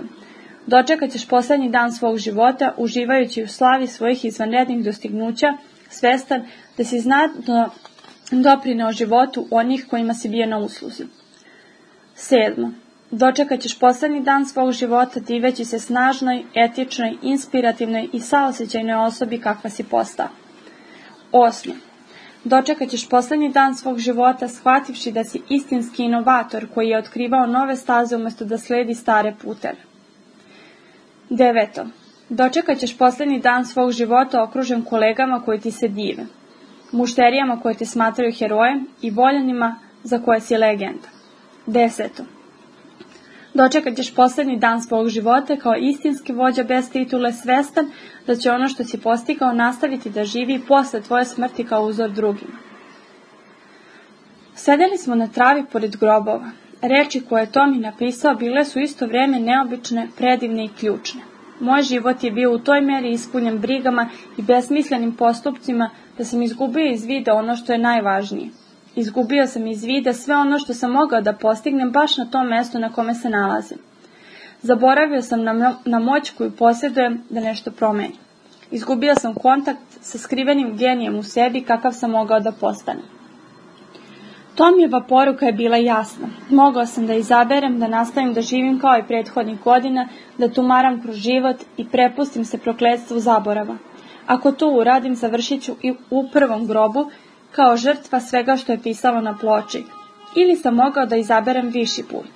Mogao sam da se odlučim za vođstvo, izuzetnost i vedrinu u životu. Mogao sam da vodim bez titule i krenim u potragu za očekivanom nagradom zapisanom na ploči. Prvi izbor bi me odveo u neku vrstu ovozemaljskog pakla. Drugi bi me, po Tomijevom mišljenju, odveo u mesto iz snova. Znao sam za šta ću se odlučiti. I dok sam sedeo na travi, sa svojim na čudan način odabranim mentorom, pored dva sveže iskopana groba, doneo sam odluku. Prvi razgovor o vođstvu. Nije ti potrebna titula da bi bio vođa. Ako je nečiji posao da čisti ulice, onda bi to trebalo da radi onako kako je Michelangelo slikao ili kako je Beethoven komponovao. Trebalo bi da ih čisti tako da i nebo i zemlja kažu ovdje je živeo čistač ulica koji odlično obavlja svoj posao. Dr. Martin Luther King mlađi. Ljudi se najčešće odriču moći jer misle da je nemaju. Alice Walker. Tom je pažljivo spustio ploču u gepek svog sportskog automobila i potom upalio motor. Zvuk Porscheovog motora je bio prava muzika za moje uši. Vozio sam za njim nazad u Manhattan. Da bi pojačao svoj doživljaj, Tommy mi je dao da slušam CD u kolima. Čim sam pustio CD, čula se pesma Davea Matthewsa, Grobar. Najviše su me pogodile reči, hej grobaru, kada budeš kopao moj grob, neka bude plitak, da mogu da osjetim kišu. Osjetio sam da moja transformacija u vođu bez titule počinje. Posle par sati vožnje, Tommy se zaustavio ispred jednog od najboljih hotela u New Yorku, omiljenog boravišta svih onih koji pate za elitnim mestima. Dao je portiru novčanicu od $20 da parkira njegov automobil i poveo me kroz mali, ali impresivan hol pun lepih modela, putnika iz Evrope i knjiga o modernom dizajnu. Popeli smo se na 3. sprat i krenuli mračnim hodnikom. Želim da upoznaš prvog od 4 učitelja s kojima ćeš se sresti u toku današnjeg neverovatnog dana koji ćemo provesti zajedno, Blake. Ona se zove Ana i poreklom iz Argentine. Ana je divna žena, ljubazna, vredna, strastvena i mudra. Istinski razume šta znači biti vođa i celokupnu koncepciju filozofije vodi bez titule. Ona me je prva uputila u sve, pričao je Tommy dok smo se približavali vratima sobe 404. Čuo sam kako unutra neko peva. Buenos dias, Tommy, procvrkutala je zanosna žena kada otvorila vrata s predivnim osmehom. Činilo mi se da ima preko 40 godina, opet je zračila takvom mladolikošću i upadljivim seksipilom. Nosila je crno-belu uniformu kako nose spremačice u hotelima. Njena svetlo smeđa koža je bila savršena, a skoro besprekorni zubi bili su zadivljujuće beli. Zračila je entuzijazmom, ali i plemenitošću i opuštenošću. Kosa je bila ukrašena belim cvetom, što je činilo još blistavijom. Buenos dias, Ana, odgovorio je Tomi, nežno je zagrlio i poljubio u obraz. Jesi li to ti pevala? Pitao je. Naravno da sam ja, znaš koliko sam srećna kad radim, prosto poželim da zapevam, a dok pevam sve mi je još lepše, sve je tako divno, rekla je, sijajući od sreće. Tomi i spremačica potom zaplesaše, tango i meringu u kombinaciji, kako mi se činilo. Lepršali su po sobi kao da ništa drugo nije važno. Bilo je u isti mah čudno i simpatično. Izgledalo je da su na nekoliko trenutaka uplovili u svoj svijet. Stajao sam po strani, očaran ovim nadrealnim prizorom. Trebalo bi da naglasim da među njima nije bilo ni traga romanse. Videlo se da su samo prijatelji, ali opet imao sam utisak da obožavaju jedno drugo. Ana, ovo je mladić o kome sam ti govorio. Blake, ovo je Ana. Ana, ovo je Blake. Rukovali smo se. Ana je popravila cvet u kosi. Soba je bila savršeno čista. Tamno drvo i bela posteljina u kombinaciji s modernom arhitekturom i ogromnim isturenim prozorima koji su gledali na ulicu na savršen način su održavali kombinaciju minimalističkog stila i topline. Bilo je prijatno nalaziti se u ovakvoj prostoriji. Blake je ratni veteran. Bio je u Iraku. Sada radi sa mnom u knjižari. Kao što sam ti i rekao sinoć kada smo se čuli. Iskusio je mnogo toga u životu za ovih nekoliko godina. Njegov otac i ja smo bili prijatelji dok smo živjeli u Milwaukeeu. Blake je spreman da primjeni filozofiju vođstva. Mislio sam da je vreme da te upozna. A morao si mi da naučim još neke korake, rekao je Tomi i namignuo. Ana se nasmešila i blago pocrvenela. Potom je zamišljeno pogledala kroz prozor. Poštujem i tebe i sve vojnike koji su se žrtvovali za sve nas, Blake. Hrabro ste se borili za našu slobodu. Znam da ne mogu u potpunosti da razumem kroz šta si sve prošao, ali želim da izrazim svoju najdublju zahvalnost. Mnogo volim Ameriku, a ti i vojnici koji su se borili učinili ste da se osjećamo sigurnim i jakim. Hvala ti na tome. Nisam znao šta da kažem. Iako je prošao popriličan vremen od kako sam se vratio iz Iraka, i dalje sam imao osjećaj kao da sam tamo. Za vreme rata razvio sam instinkt preživljavanja zahvaljujući kom sam i ostao živ. Nisam dozvoljavao sebi da bilo šta osjećam i uglavnom sam bio poput kamena što se emocija tiče. Blokirao sam sva osjećanja i zatvorio se u sebe. Uglavnom sam živeo od danas do sutra. Nikome nisam dozvoljavao da mi se približi jer bih samo mogao da ih povredim. Ili bi oni mogli da povrede mene. Ali sada je tu predavnom bila ova neobična žena egzotične lepote koja me čak nije ni poznavala, a koja je iskazivala svoje poštovanje u ovoj luksuznoj hotelskoj sobi u kojoj smo se zatekli. Pokazivala je koliko je znači sve što sam uradio kao vojnik. Potvrđivala da godine koje sam proveo služeći otadžbini nisu protraćene, već naprotiv dragocene. Osjetio sam se počastvovanim i veoma srećnim. Hvala ti na ovome što si rekla. Mnogo ti hvala, ponovio sam. Hoće li Blake upoznati ostale momke, pitala je Ana nežno. Kasnije u toku dana, rekao je Tomi i nasmešio se poverljivo. To je dobro, to je zaista dobro. Prišla je krevetu i popravila nabor na jednom jastuku. Blakea danas očekuje velika promjena, dodala je bacivši pogled kroz prozor. Prvi dan koji će mu otkriti sasvim nov način rada i života. Lepo. Hvala što si odvojila vremena za mene, Ana. Bilo je sve što sam rekao. Nije mi bilo lako da prihvatim sve o čemu je Tomi govorio, ali je sve što sam do sada čuo bilo zaista neverovatno. Pre samo nekoliko dana mislio sam da je ono što radim jedan sasvim običan posao i da je umeće vođstva samo za šefove i direktora. Da je uspeh rezervisan samo za nekolicinu srećnika.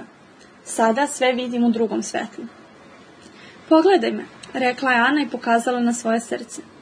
Mogla bih da navedem 1001 razlog zbog koga bih bila nezadovoljna svojim poslom. Mogla bih da se žalim da sam samo spremačica i da je moj posao da čistim hotelske sobe u kojima borave bogataši. Ali najveća sloboda koju svako od nas posjeduje jeste sloboda da biramo kako ćemo posmatrati ulogu koju imamo u ovom svetu i moć koju posjedujemo da donosimo pozitivne odluke bez obzira na situaciju u kojoj se nađemo. Polako počinjem da shvatam šta hoćeš da kažeš, Ana. Posjedujemo daleko više moći nego što mislimo i daleko više kontrole nad svojim životom nego što smo toga svesni. Tako je, Blake, rekla je nežno, na tren otkrivši svoj španski akcent. Zato sam donela odluku da svoj posao obavljam najbolje što mogu. Visoki su to standardi, primetio sam ponovivši Anine reči. Najbolje što možeš. Sama ova rešenost je učinila čudo u mom životu i učinila me veoma srećnom osobom. Pored toga, mnogo ljudi misli da imam sreće. Uprava me tretira kao kraljicu. Generalni direktor je za mene rekao da predstavljam veliki potencijal i poslao me na više programa obuke nego što mogu da se setim. Poznati direktori koji odsedaju u ovom hotelu me poznaju i otkrivaju mi svoje zamisli. Filmske zvezde koje ovde dolaze skoro uvek zahtevaju da im ja čistim sobe, a napojnice koje dobijam mi omogućuju da svakog meseca šaljem novac svoje porodice u Buenos Airesu. Zato mislim da sam mnogo postigla, naročito ako uzmem u obzir odakle dolazim. Tom je pogledao u Anu, uhvatio je za ruku, a onda je nežno poljubio. Ana je također ostala bez roditelja Blake. Poginuli su u saobraćajnoj nesreći pored letovališta Bariloche, kad je bila mala. Odgajila ju je baka, ali bile su veoma siromašne. Veoma siromašne, naglasila je Ana glasom punim emocija. Zato sam toliko privržena porodici. Posle smrti roditelja našli su mi se ljudi koje volim. U kulturi latinoamerikanaca porodice zauzima veoma značajno mesto, ali mi smo postali bliski na jedan sasvim drugačiji način. Provodila sam što sam više vremena mogla sa bakom i rođacima. Što se tiče materijalnih stvari, nismo imale mnogo toga i život mi je bio težak. Ali mislim da sam bogatstvo stekla na drugoj strani. Naučila sam da volim književnost, muziku i pravu umetnost. Otkrila sam da su najveće zadovoljstvo u životu upravo ona sitna. Zahvaljujući tome što sam na svakom poslu davala sve od sebe, život mi je postajao bolji. I evo me danas ovde, u jednom od najlepših hotela na svetu, u jednom od najvećih gradova na svetu. Možda sam imala i sreću, ko zna, ali također verujem da sreća nije ništa drugo do nagrade za mudre izbore koje smo napravili u životu. Uspeh nikome ne pada sa neba. Uspeh na poslu i u privatnom životu nešto je što svesno stvaramo. To je zagarantovana posljedica niza odluka koje smo svesno doneli. A po mom mišljenju, to je zaista uzbudljivo, rekla je Ana energično. Ljudi danas isuviše veruju da im uspeh zavisi od uticaja zvezda, dodao je Tommy. Ljudi očekuju nešto, a ne pružaju ništa. Oni sanjaju o uspehu, ali nisu spremni da prionu na posao. Dođu na posao i očekuju da će ih neko dobro platiti, a da pri tom ne pruže ništa što bi opravdalo i jedan jedini cent. Trenutno živimo u jednom prilično konfuznom svetu. U pravu si, rekla je Ana klimnuvši glavom. Kao što sam već nagovestila, Blake, uspeh se postiže zahvaljujući nizu svesnih izbora. On je krajnji i neizbežan ishod superiornog donošenja odluka. Svako može da bude uspešan, samo nekolicina odabere to da bude. Kada budeš primenjivao ono što vođe bez titule rade, nesumnjivo će te stići zaslužena nagrada kao što je i njih. A to što ljudi uspešno nazivaju srećnicima, samo je opravdanje da sami ne bi morali da se potrude da postignu nešto u životu. Duboko sam razmišljao o Aninim rečima. Zamislio sam se nad njima. Očito je bilo odličan mislilac kada je reč o poslu, što sam pretpostavio na osnovu svih razgovora sa izvršnim direktorima koje je vodila. Zatvorio sam oči na tren, ali zvuk sirene sa ulice prekinuo mi je misli. Pogledao sam u Tomija koji je upravo seo na blistavu sofu. Ispred njega je bio stilski sto s tradicionalnom belom svećom. Pored sveće stajala je flaša crnog vina iz jednog od kalifornijskih vinograda. Ponadao sam se da ću ostati u hotelu bar jedan dan. Ovo će te možda iznenaditi, Blake, rekla je Ana brzo, ali ja mislim da imam jedan od najboljih poslova na svetu. Na svetu? Upitao sam pomalo iznenađen njenim komentarom. Da, na svetu, potvrdila je. Otkrila sam da je moj posao od velike važnosti i čak ključan za pravilno funkcionisanje ove složene i cenjene organizacije. Sebe vidim kao ambasadora dobre volje u ovom hotelu i nekoga koga svojim ponašanjem reklamira. Sebe vidiš kao menadžera marketinga, Ana. Neverovatna si, bez uvrede, ali svi koje poznajem bi pomislili da je tvoj posao težak i sasvim običan. Hoću da kažem, tvoj posao je da počistiš za drugima. Ubeđen sam da radiš do kasno i da sobarice baš i nisu nešto cenjene u društvu.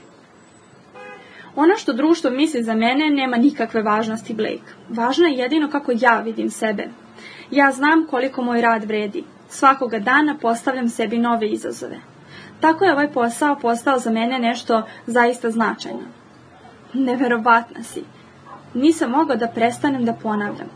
Ova lepa žena sa cvetom u kosi, koja je očito verovala da je njen posao sobarice najbolji na svetu, inspirisala me i omogućila mi da sve sagledam iz drugog ugla.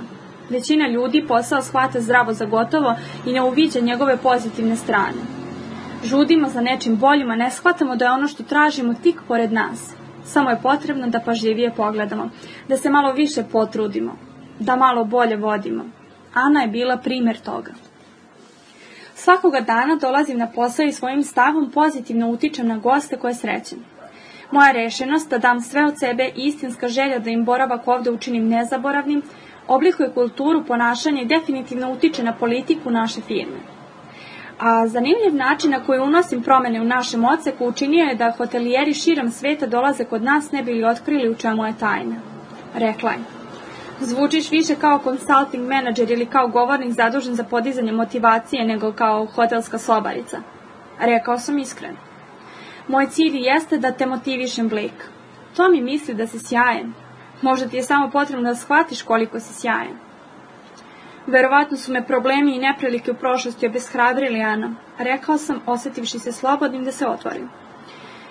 Vidi, nemam nameru da izigravam žrtvu, tako da nema potrebe da pričam o onome što me je sputavalo u prošlosti. Tako je, Blake, dobacio je Tommy i podigao palac u znak ohrabrenja.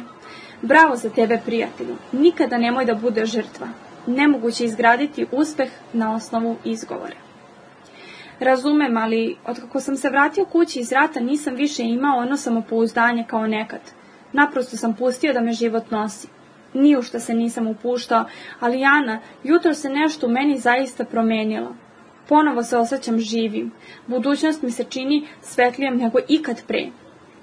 Vodio si ga na groblje Rosemead, zar ne? Naravno da jesam.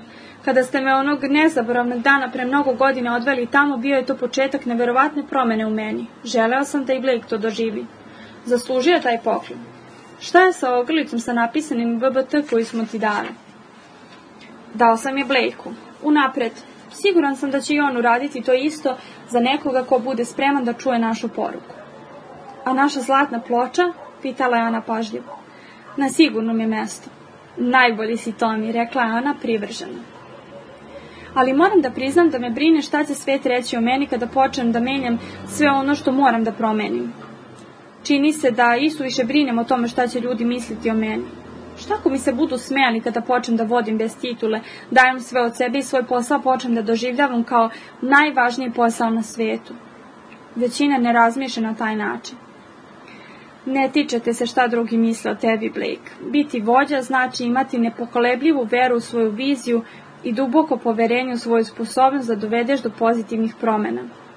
Nemoj da misliš o tome šta će drugi da kažu. Seti se šta je Albert Einstein jednom prilikom napisao. Mediokriteti su se uvek suprotstavljali ljudima velikog duha. Samo radi svoj posao najbolje što možeš. Ostalo će doći samo po sebi. Šta ako ne uspem? Šta ako ne mogu to da uradim? Šta ako se ispostavi da ono što sam naučio ne deluje? Izrekao sam svoje sumnje. Nemoguće je da se filozofija vodi bez titule pokaže neuspešnom, Blake. Rekao je Tommy sa čvrstim ubeđenjem. Ako se usput negdje ispotakneš, i to je deo igre. Učimo da hodamo tako što padamo. Svaki pogrešan korak te vodi bliže savršenstvu. Ako ljudi baš i ne shvataju šta si naumio, nemoj dozvoliti da te to obeshrabri. Veliki ljudi grade spomenike od kamenja koje njihovi kritičari bacaju na njih. Kada prestanu s komentarima, to je zato što više ne mare za tebe. Ako te niko ne kritikuje, tada bi trebalo da se stvarno zabrineš. Ovo je zaista od pomoći, Tommy, hvala ti. Ana je ponovo počela da priča o ljubavi s kojom obavlja svoj posao.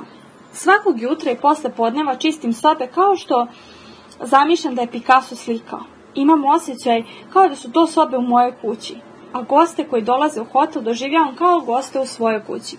Vidim sebe kao neku vrstu umetnika i sretna sam što svakoga dana imam priliku da svoju kreativnost izrazim na platnu koje drugi nazivaju poslom, rekao je izrazito gestikulirajući. Neverovatno, rekao sam pone žarom ove plemenite žene vođene željom da uvek teži višem i učini svoj posao vrednim. I u tome suština cele filozofije vodi bez titule koju smo preneli našem prijatelju Tomiju. Reći ću ti da je bio neverovatan učenik, bio otvoren za nove ideje i usvajao ih neverovatnom brzinom. Zato je jednim dijelom postao tako uspešan u knjižari. Mata mu je i njegov dobar izgled verovatno bio od koristi. Nadsmejala se i popravila cvetu kose. Ispružena Sofi, Tomi se nasmeo i dalje se igrajući pramenom svoje sede kose. Titule donose moć, Blake, ali problem s tom vrstom moći jeste to što kada titule više nema ni moći. Moram da priznam da ima smisla, rekao sam i seo na sofu pored Tomija. Moć koju dobijate kada postanete direktor traje samo dok ste direktor. Kada vam oduzmu titulu, nestaje sva moć koju ste dobili s njom. Tačno tako, rekla je Ana, krećući se graciozno po sobi. Uticaj koji dobijamo s titulom najlakše nestaje, naročito u burnoj ekonomskoj situaciji u kojoj se nalazimo. Postoji daleko značajnija vrsta moći od one koju stičemo titulom. To je prirodna moć koju svi nosimo u sebi samim tim što smo ljudska bića. Nažalost, većina ljudi je ne koristi, ali ona je tu, dostupna svakome ko želi da je potraži i aktivira. To je prava moć u svom istinskom obliku. Zašto? Zato što je to moć koju nam niko nikada ne može oduzeti, ma šta da se dešava oko nas. To je istinska moć jer ne zavisi od spoljašnjih uslova. To je autentična moć, a to je najbolja vrsta moći, samo da znaš, Blake veliki. Nasmešio sam se Ani. Učinila je da se osjetim posebno. Cijenio sam snagu i toplinu kojom je zračila. Voditi bez titule izgleda podrazumevalo delikatnu ravnotežu između odlučnog, a opet prijateljskog stava, snažnog, ali nežnog, hrabrog, a opet saosećajnog. Ana je zatim iz kecelja izvadila salvetu na kojoj je nešto pisalo crvenim slovima. Evo, Blake, rekla je i pružila mi salvetu. Moj prijatelj Tomi mi je rekao da ćeš doći, pa sam pripremila ovo za tebe. Molim te, pročitaj šta piše. A dok čitaš, doneću ti šolju kafe. Ovdje pravimo odličnu kafu. Pitam se, šta bih bez kafe, dodala je. I ne brini, Tomi, i tebi ću, dragi, doneti jednu šolju. Ana je poslala Tomiju poljubac koji je on uhvatio u vazduhu. Pročitao sam šta piše na salveti. 4 urođene moći. Prva urođena moć. Svako od nas u ovom trenutku posjeduje sposobnost da ide na posao svakog dana i da sve od sebe. Za to nam nije potrebna titula. Druga urođena moć. Svako od nas danas posjeduje sposobnost da svojim primjerom inspiriše, uzdigne i utiče na svaku osobu koju sretne. Za to nam nije potrebna titula. Treća urođena moć. Svako od nas u životu može da unese pozitivnu promjenu i kada su uslovi nepovoljni. Za to nam nije potrebna titula. Četvrta urođena moć. Svako od nas ko prihvati istinu o vođstvu može da se odnosi prema svima s poštovanjem, ljubaznošću i zahvalnošću. I tako kulturu jedne organizacije učini najboljom mogućom. Za to nam nije potrebna titula. Ana se vratila s 2 šolje kafe, savršeno postavljene na savršeno čistom srebrnom poslužavniku. Sa strane je stajalo nekoliko čokoladnih kolačića. Izvolite, gospodo, rekla je stavljajući pred nas kafu i slatkiše. Poslužite se, slobodno uzmite i po koji kolač. Slatkiši su dobri za dušu. Donela sam ih iz Buenos Airesa nedavno kad sam išla da posjetim porodicu. Baka nije naročito dobro, zato sam i otputovala jer sam htjela da zna da me samo jedan let avionom deli od nje, iako je Amerika sad moj dom. I da ću doći da joj pomognem, kad god sam joj potrebna. Cenim to, Ana, rekao sam. Voleo bih da sam ja okružen porodicom. Obećao sam sebi da ću dati sve od sebe da popravim odnos sa svojom devojkom. Još uvek je mnogo volim i shvatio sam da problemi koje sam prouzrokovao svojim ponašanjem mogu da se reše.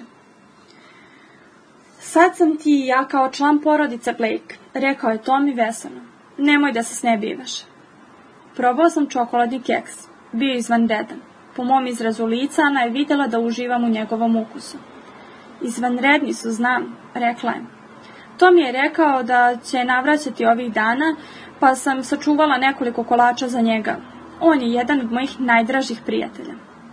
I ti si moja najdraža prijateljica, mala, rekao je Tomi, umazan čokoladom. Izgleda da si izabrao pravo vreme da dođeš s njim. Bilo kako bilo, reci mi šta misliš o onome što sam napisala na salveti.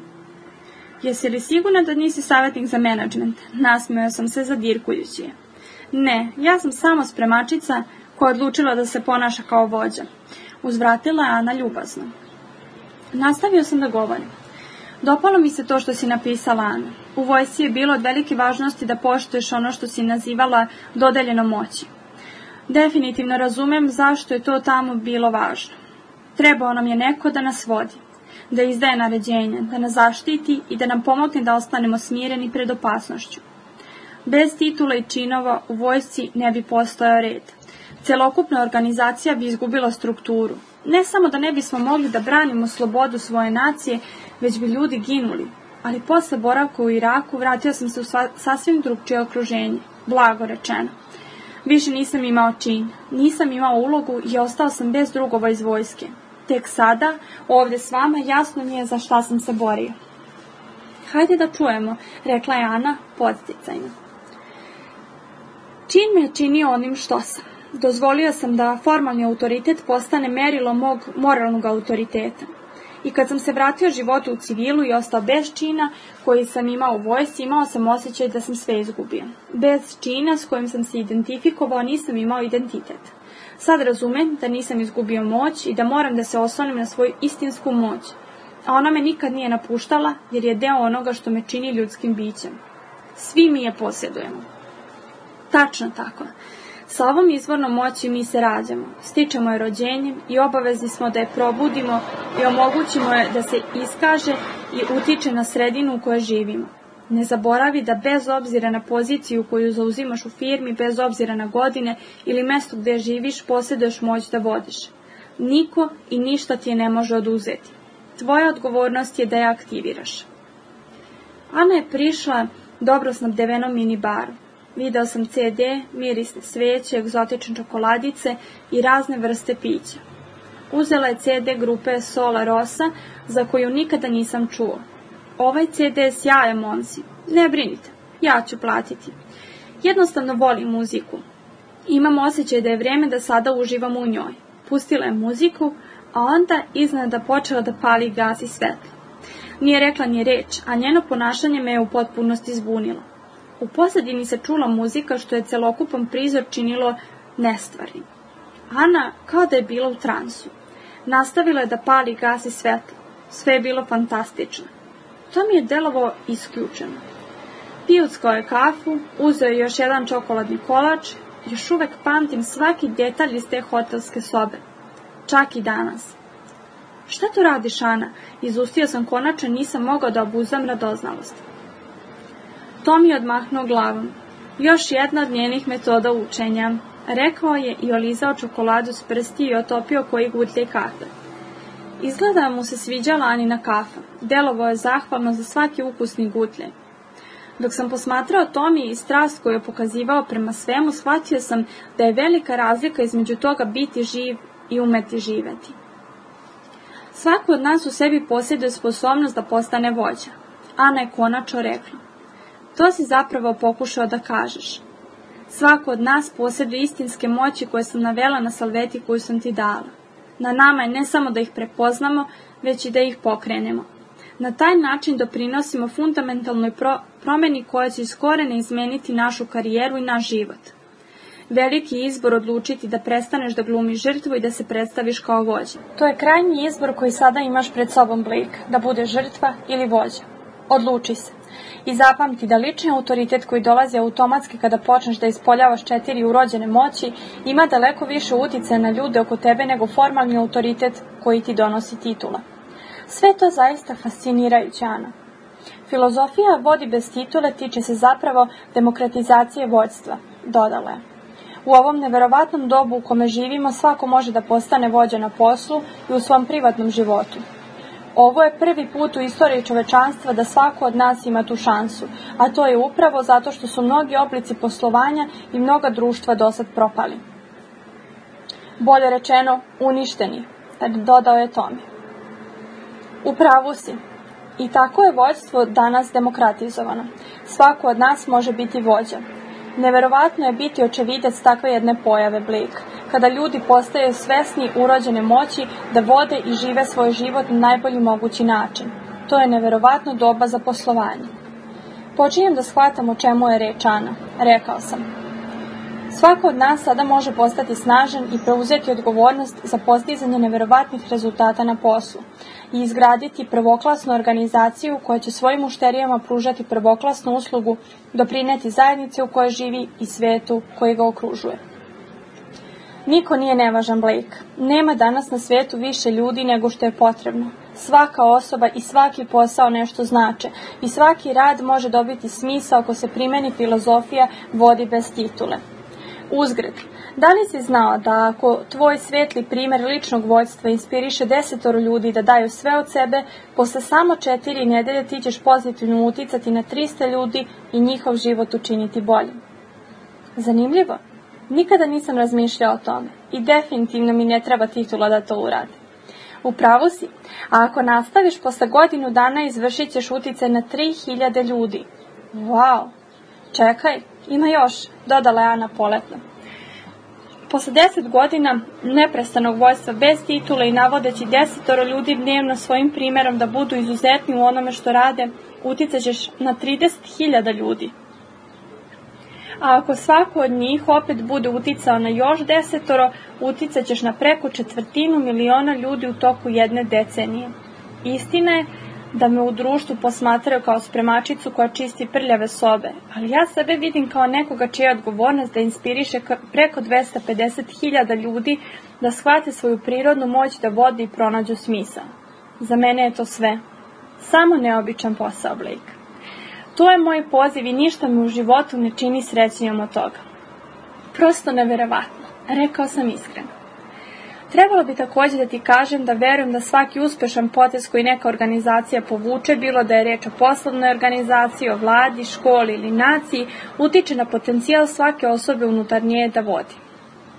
Vođstvo nije samo jedna od najznačajnijih takmičarskih prednosti koje kompanije posjeduju. Ono je krajnje sredstvo našeg doba koje moramo da primenimo ako želimo da izgradimo bolji svet. Ali kao što je Tomi rekao, ne možemo pronalaziti izgovore ako želimo da postanemo istinske vođe, dodala je Ana sa žarom.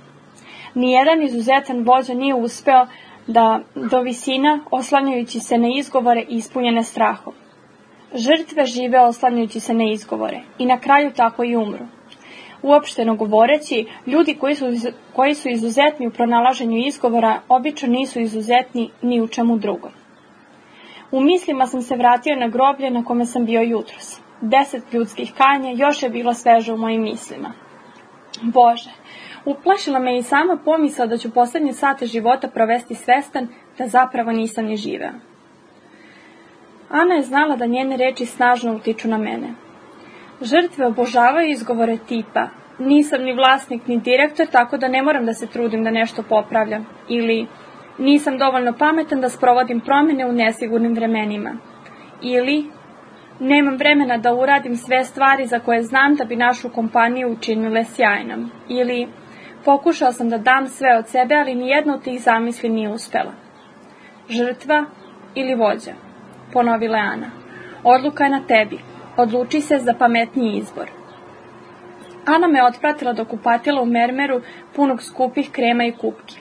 Zatvori oči, molim te. Uradio sam kao što mi je rekla. Žmuri i dalje, Blake, insistirala je Ana primetivši da žmirka. Čuo sam kako nešto huška pored ogledala, ali poslušao sam naređenje. Oči su mi i dalje bile zatvorene. Sad možeš da otvoriš oči, naložila je Ana. Na ogledalu je krupnim slovima bilo napisano I-V-A-P-E. O čemu je reč, Ana, pitao sam. Ova prelepa i neverovatno oštroumna žena, koja sebe vidi kao Picasso u čišćenju kuća, a svoj posao kao poseban vid umetnosti bila je puna iznenađenja. 3 učitelja koje ćeš danas upoznati i ja. Upoznaćemo te sa 4 osnovna principa koja čine suštinu filozofije vodi bez titule. Potom ćemo ti dati 5 praktičnih pravila u vidu akronima, da bismo ti pomogli da jednostavno i lako primeniš svako od 4 pravila. Na ovaj način ćeš automatski početi da ostvaruješ neverovatne rezultate. Da li ti to zvuči ok? Zvuči mi odlično. Jesi li uzbuđen zbog toga? Više nego uzbuđen, odgovorio sam vedro. Odlično. Onda mi dozvoli da bez odlaganja otkrijem prvi princip. Već smo rekli dosta toga o njemu, ali moram da ti ga prenesem kao formalno pravilo koje je prvobitno formulisano na sljedeći način. Nije ti potrebna titula da bi bio vođa. Znam da si to do sada već shvatio, ali eto, sada je izrečeno u jednoj jedinoj jednostavnoj rečenici. Shvatio sam, rekao sam zahvalno. 5 pravila koje ću ti otkriti, a čija je svrha da ti pomognu da zapamtiš da ti nije potrebna titula da bi bio vođa, mogu se sažeti u skraćenicu IVAPE. Ovih 5 slova označavaju skriveni algoritam vođstva. Ako živiš i radiš u skladu sa ovim malo poznatim principom koji otkriva pravu suštinu vođstva, garantovano ćeš ostvariti neverovatne rezultate. Jedva čekam da čujem Ana. Hoćeš da kažeš da svako ko želi da primeni filozofiju vodi bez titule treba samo da sledi ova pravila. Upravo tako, Blake. IVAPE je skriveni algoritam vođstva. Ponovila je. Već smo pričali o tome zašto bi trebalo da preuzmeš vodeću ulogu u ovom periodu golemih preokreta i krajnje nesigurnosti. Ovaj akronim ti otkriva način da to uradiš u 5 jednostavnih koraka. Ako si se sada pitao kako da preuzmeš vođstvo, evo ga sada pred tobom, u svom najjednostavnijem, ali i najmoćnijem obliku. Pretvorio sam se u uvo. U redu. I u reči IVAPE podsjećate na neophodnost inovacije. Živimo u naciji koju ja ponekad nazivam remake nacijom. Amerika je neverovatno kreativna zemlja koja je došla do najvećih izuma i napretka u svetu, ali veliki broj ljudi u poslu je izgubio volju za istinskim izumom. Izgubili smo volju da koristimo svoju maštu. Odrekli smo se želje za kreativnošću i poriva da budemo drugačiji. Pogledaj samo sve remake-ove starih filmova ili pesama i shvatit ćeš o čemu govorim. Ljudi se danas plaše da budu originalni i zato pokušavaju da prepišu formulu koja se ranije pokazala uspešnom. Nadaju se da im je tada uspeh zagarantovan. Ali to je pogrešna poslovna strategija. Nema inovacije ako ponavljaš ono što je imalo efekta u prošlosti. Ponavljati ono što se pokazalo uspešnim pre godinu ili dve usred današnjih nepredvidivih okolnosti u poslu samo je dobar način da se uvališ u nevolju. Mušteriji i ljudi oko tebe žele nove vrednosti i oblike, a ne staru robu u novom pakovanju. Jedan od hrabrih poduhvata koji možeš da preduzmeš kada se vratiš u knjižaru jeste da se neumorno i svakodnevno posvetiš svom napredovanju. Sve vođe bez titule neprestano misle o tome i nastoje da unaprede svoje sposobnosti pitajući se šta danas mogu da učinim boljim. Oni su neprestano posvećeni tome da sve što dotaknu učine boljim i da sve vreme menjaju i sebe. To je poenta inovacije, Blake. Inovacija zvuči složeno, ali poenta je u tome da neprestano sve činiš boljim nego što je bilo. Zapravo, najjednostavniji način na koji mogu da definišem inovaciju i ovladavanje kreativnošću je nastojanje da ovaj dan učiniš boljim od jučerašnjeg. Zaista mi se sviđa ta rečenica, učini ovaj dan boljim od jučerašnjeg. Moja karijera bi naprosto procvetala ako bih se zaista potrudio da to ostvarim, rekao sam s nadom. Sasvim si u pravu, Blake, dodao je Tommy koji je bio zadremao na kauču. Tvoja karijera će krenuti uzlaznom putanjom kada se posvetiš tome da ne budeš prosečan na poslu koji obavljaš. Budi vizionar. Pogledaj u budućnost u poslovnom svetu u kome većina ljudi ostaje zaglavljena u prošlosti. Ne plaši se da izmeniš rutinu. Neprestano razmišlja o načinu na koji radiš. Stalno sebi postavlja pitanja tipa kako mogu da povećam produktivnost. Stavi se na mesto kupca i pokušaj da zamisliš kako izgleda poslovati s tobom. A potom to iskustvo primeni da bi dostigao viši nivo. Probudi se svakog jutra i neka tvoj dnevni zadatak bude da stvari učiniš malo boljim nego što su bile juče, dodala je Ana. Posveti se razmišljanju o inovacijama. Da li će tvoja sadašnjost biti bolja od prošlosti, zavisi od načina razmišljanja. Ne zaboravi da te osrednjost vreba iz ugla ako ne težiš izuzetnoj istinskoj inovaciji. Nastoj da izbegneš ono što ja zovem približavanje osrednjosti, ono neprimetno i opasno poniranje u osrednjost koja zahvata tvoj posao, a da toga nisi ni svestan. Kao što je napredak neprimetan i postepeno se povećava, takav je i pad u naviku osrednjosti, kao što je Tomi već rekao. Zato uvek nastoj na stvari radiš na nov način i da sve što radiš učiniš boljim. Bez inovacije život postaje smrt, a samo hrabri danas opstaju. Zato postavi sebi kao izazov da stvari gledaš onako kako bi voleo da ih vidiš. I naravno, budi ona vrsta vizionara o kojoj je moj simpatični prijatelj govorio. Vođa u tebi gori od želje da bude vizionar koga znaš.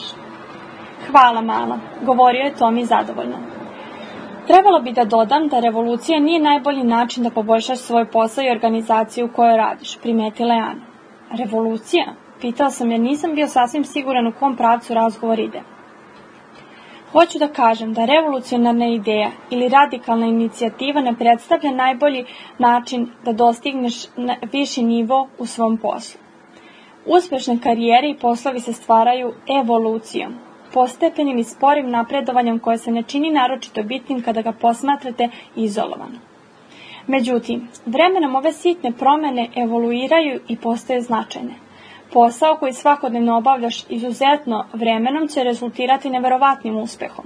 Zapamti da put do vođstva počinje tako što ćeš svakog dana povući par pametnih poteza koji će vremenom dovesti do nezamislivog uspeha. To mi je pomenuo to kad smo bili na groblju. Rekao sam, ta ideja je od velikog značaja za mene. Čini da se osjećam sposobnim za promene. Potrebno je samo krenuti od malih stvari, a onda svakoga dana činiti sitne izmene nabolje. Svako može to da uradi, bez obzira na posao kojim se bavi ili na život kojim živi od ovog trenutka. Sanjaj o velikom, a kreni od malog, Blake. U tome je ključ. I počni sada, upravo ovog trenutka. Pre mnogo godina ja sam s Tomijom podelila ovu zamisao i drago mi je što ju je on podelio s tobom. Ona je od ogromne važnosti za svakoga ko je voljan da nešto promeni. Mali koraci vremenom dovodi do velikih rezultata. Neuspeh, s druge strane, proizilazi iz svakodnevnog zanemarivanja koje vremenom dovodi do propasti. Znači, ako ove korake primenjujem svakoga dana, na kraju ću postići uspeh. Pitao sam, pošto sam želeo da mi Ana još jednom to potvrdi. Bez ikakve sumnje. Uspeh će zapravo uslediti automatski, samo na osnovu toga što ćeš ove sitne promene nabolje istrajno primenjivati. Zapamti ovu rečenicu. Male svakodnevne promene nabolje tokom vremena vode do zapanjujućih rezultata. Ja to nazivam efekat umnožavanja. Ako svakoga dana postupaš pametno, vremenom ćeš doživjeti neverovatan uspeh. To je neka vrsta efekta slaganja. Ako dok si mlad svaki dan ideš u banku i uplaćuješ manje na izgled nevažne sume novca, vremenom ćeš se obogatiti zahvaljujući efektu slaganja. Isto važi kad je reč o suštini vođstva i prikazivanju sebe u pravom svetlu. Sitni postupci u kojima se iskazuje vođstvo vremenom dovodi do neverovatnih rezultata. I kao što sam rekla, kada smo govorili o inovaciji, veoma je važno da istrajno i usredsređeno nastojiš da popraviš svoje ponašanje i postupke. Ne dozvoli da upadneš u zamku kojoj su ljudi po prirodi skloni, da vremenom postaneš zadovoljan sobom. U stvari, što budeš uspešniji, moraš pokazivati veću glad za uspehom, ne samo kao osoba, već i kao organizacija. Ništa ne doživljava neuspeh tako lako kao uspeh, jer što se više penješ, lakše odustati od daljih izazova, zadovoljiti se postojećim stanjem i izgubiti usredsređenost. Naravno, u ljudskoj prirodi je da nastoji da ostvari stanje u kome nema promene, u kome je sve izvesno i u kome možemo samo da se prepustimo. To nam daje osjećaj kontrole i sigurnosti.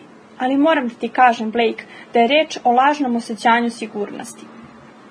U svetu novog poslovanja najrizičnije je pokušavati da sve uvek obavljaš na isti način. Ništa nije toliko glupo kao nada da će stari oblici ponašanja dovesti do novih rezultata. Zašto? Zato što to znači da nisi inovativan, ne nastojiš da popraviš stvari, ne stvaraš ništa bolje. što znači da ćeš radije potonuti dublje u prethodni šablon stagnacije nego što ćeš ići napred ka postizanju boljih rezultata. A upravo tada će te konkurencija pregaziti, primetila je Ana, koja je tog trenutka zvučala neverovatno snažno. Izaberi inovaciju umjesto stagnacije i bit će ti sasvim dobro u ovom ludom poslovnom svetu u kome se sada nalazimo. Svesno se odluči da preuzmeš rizik umjesto da se držiš starog načina na koji si funkcionisao i postići ćeš uspeh i više od toga. Bićeš izuzetan. Shvatio sam, sve ima smisla. A šta značava V u I, V, A, P, E? Pitao sam. Vrhunsko majstorstvo, rekla je Ana. Da se posvetiš vrhunskom majstorstvu u svemu što radiš, bez obzira da li je to prodaj heftalica ili obrazovanje dece. To je jedini standard koji treba da primjenjuješ u radu u ovim burnim vremenima. Ako to ne uradiš, konkurencija će te preteći.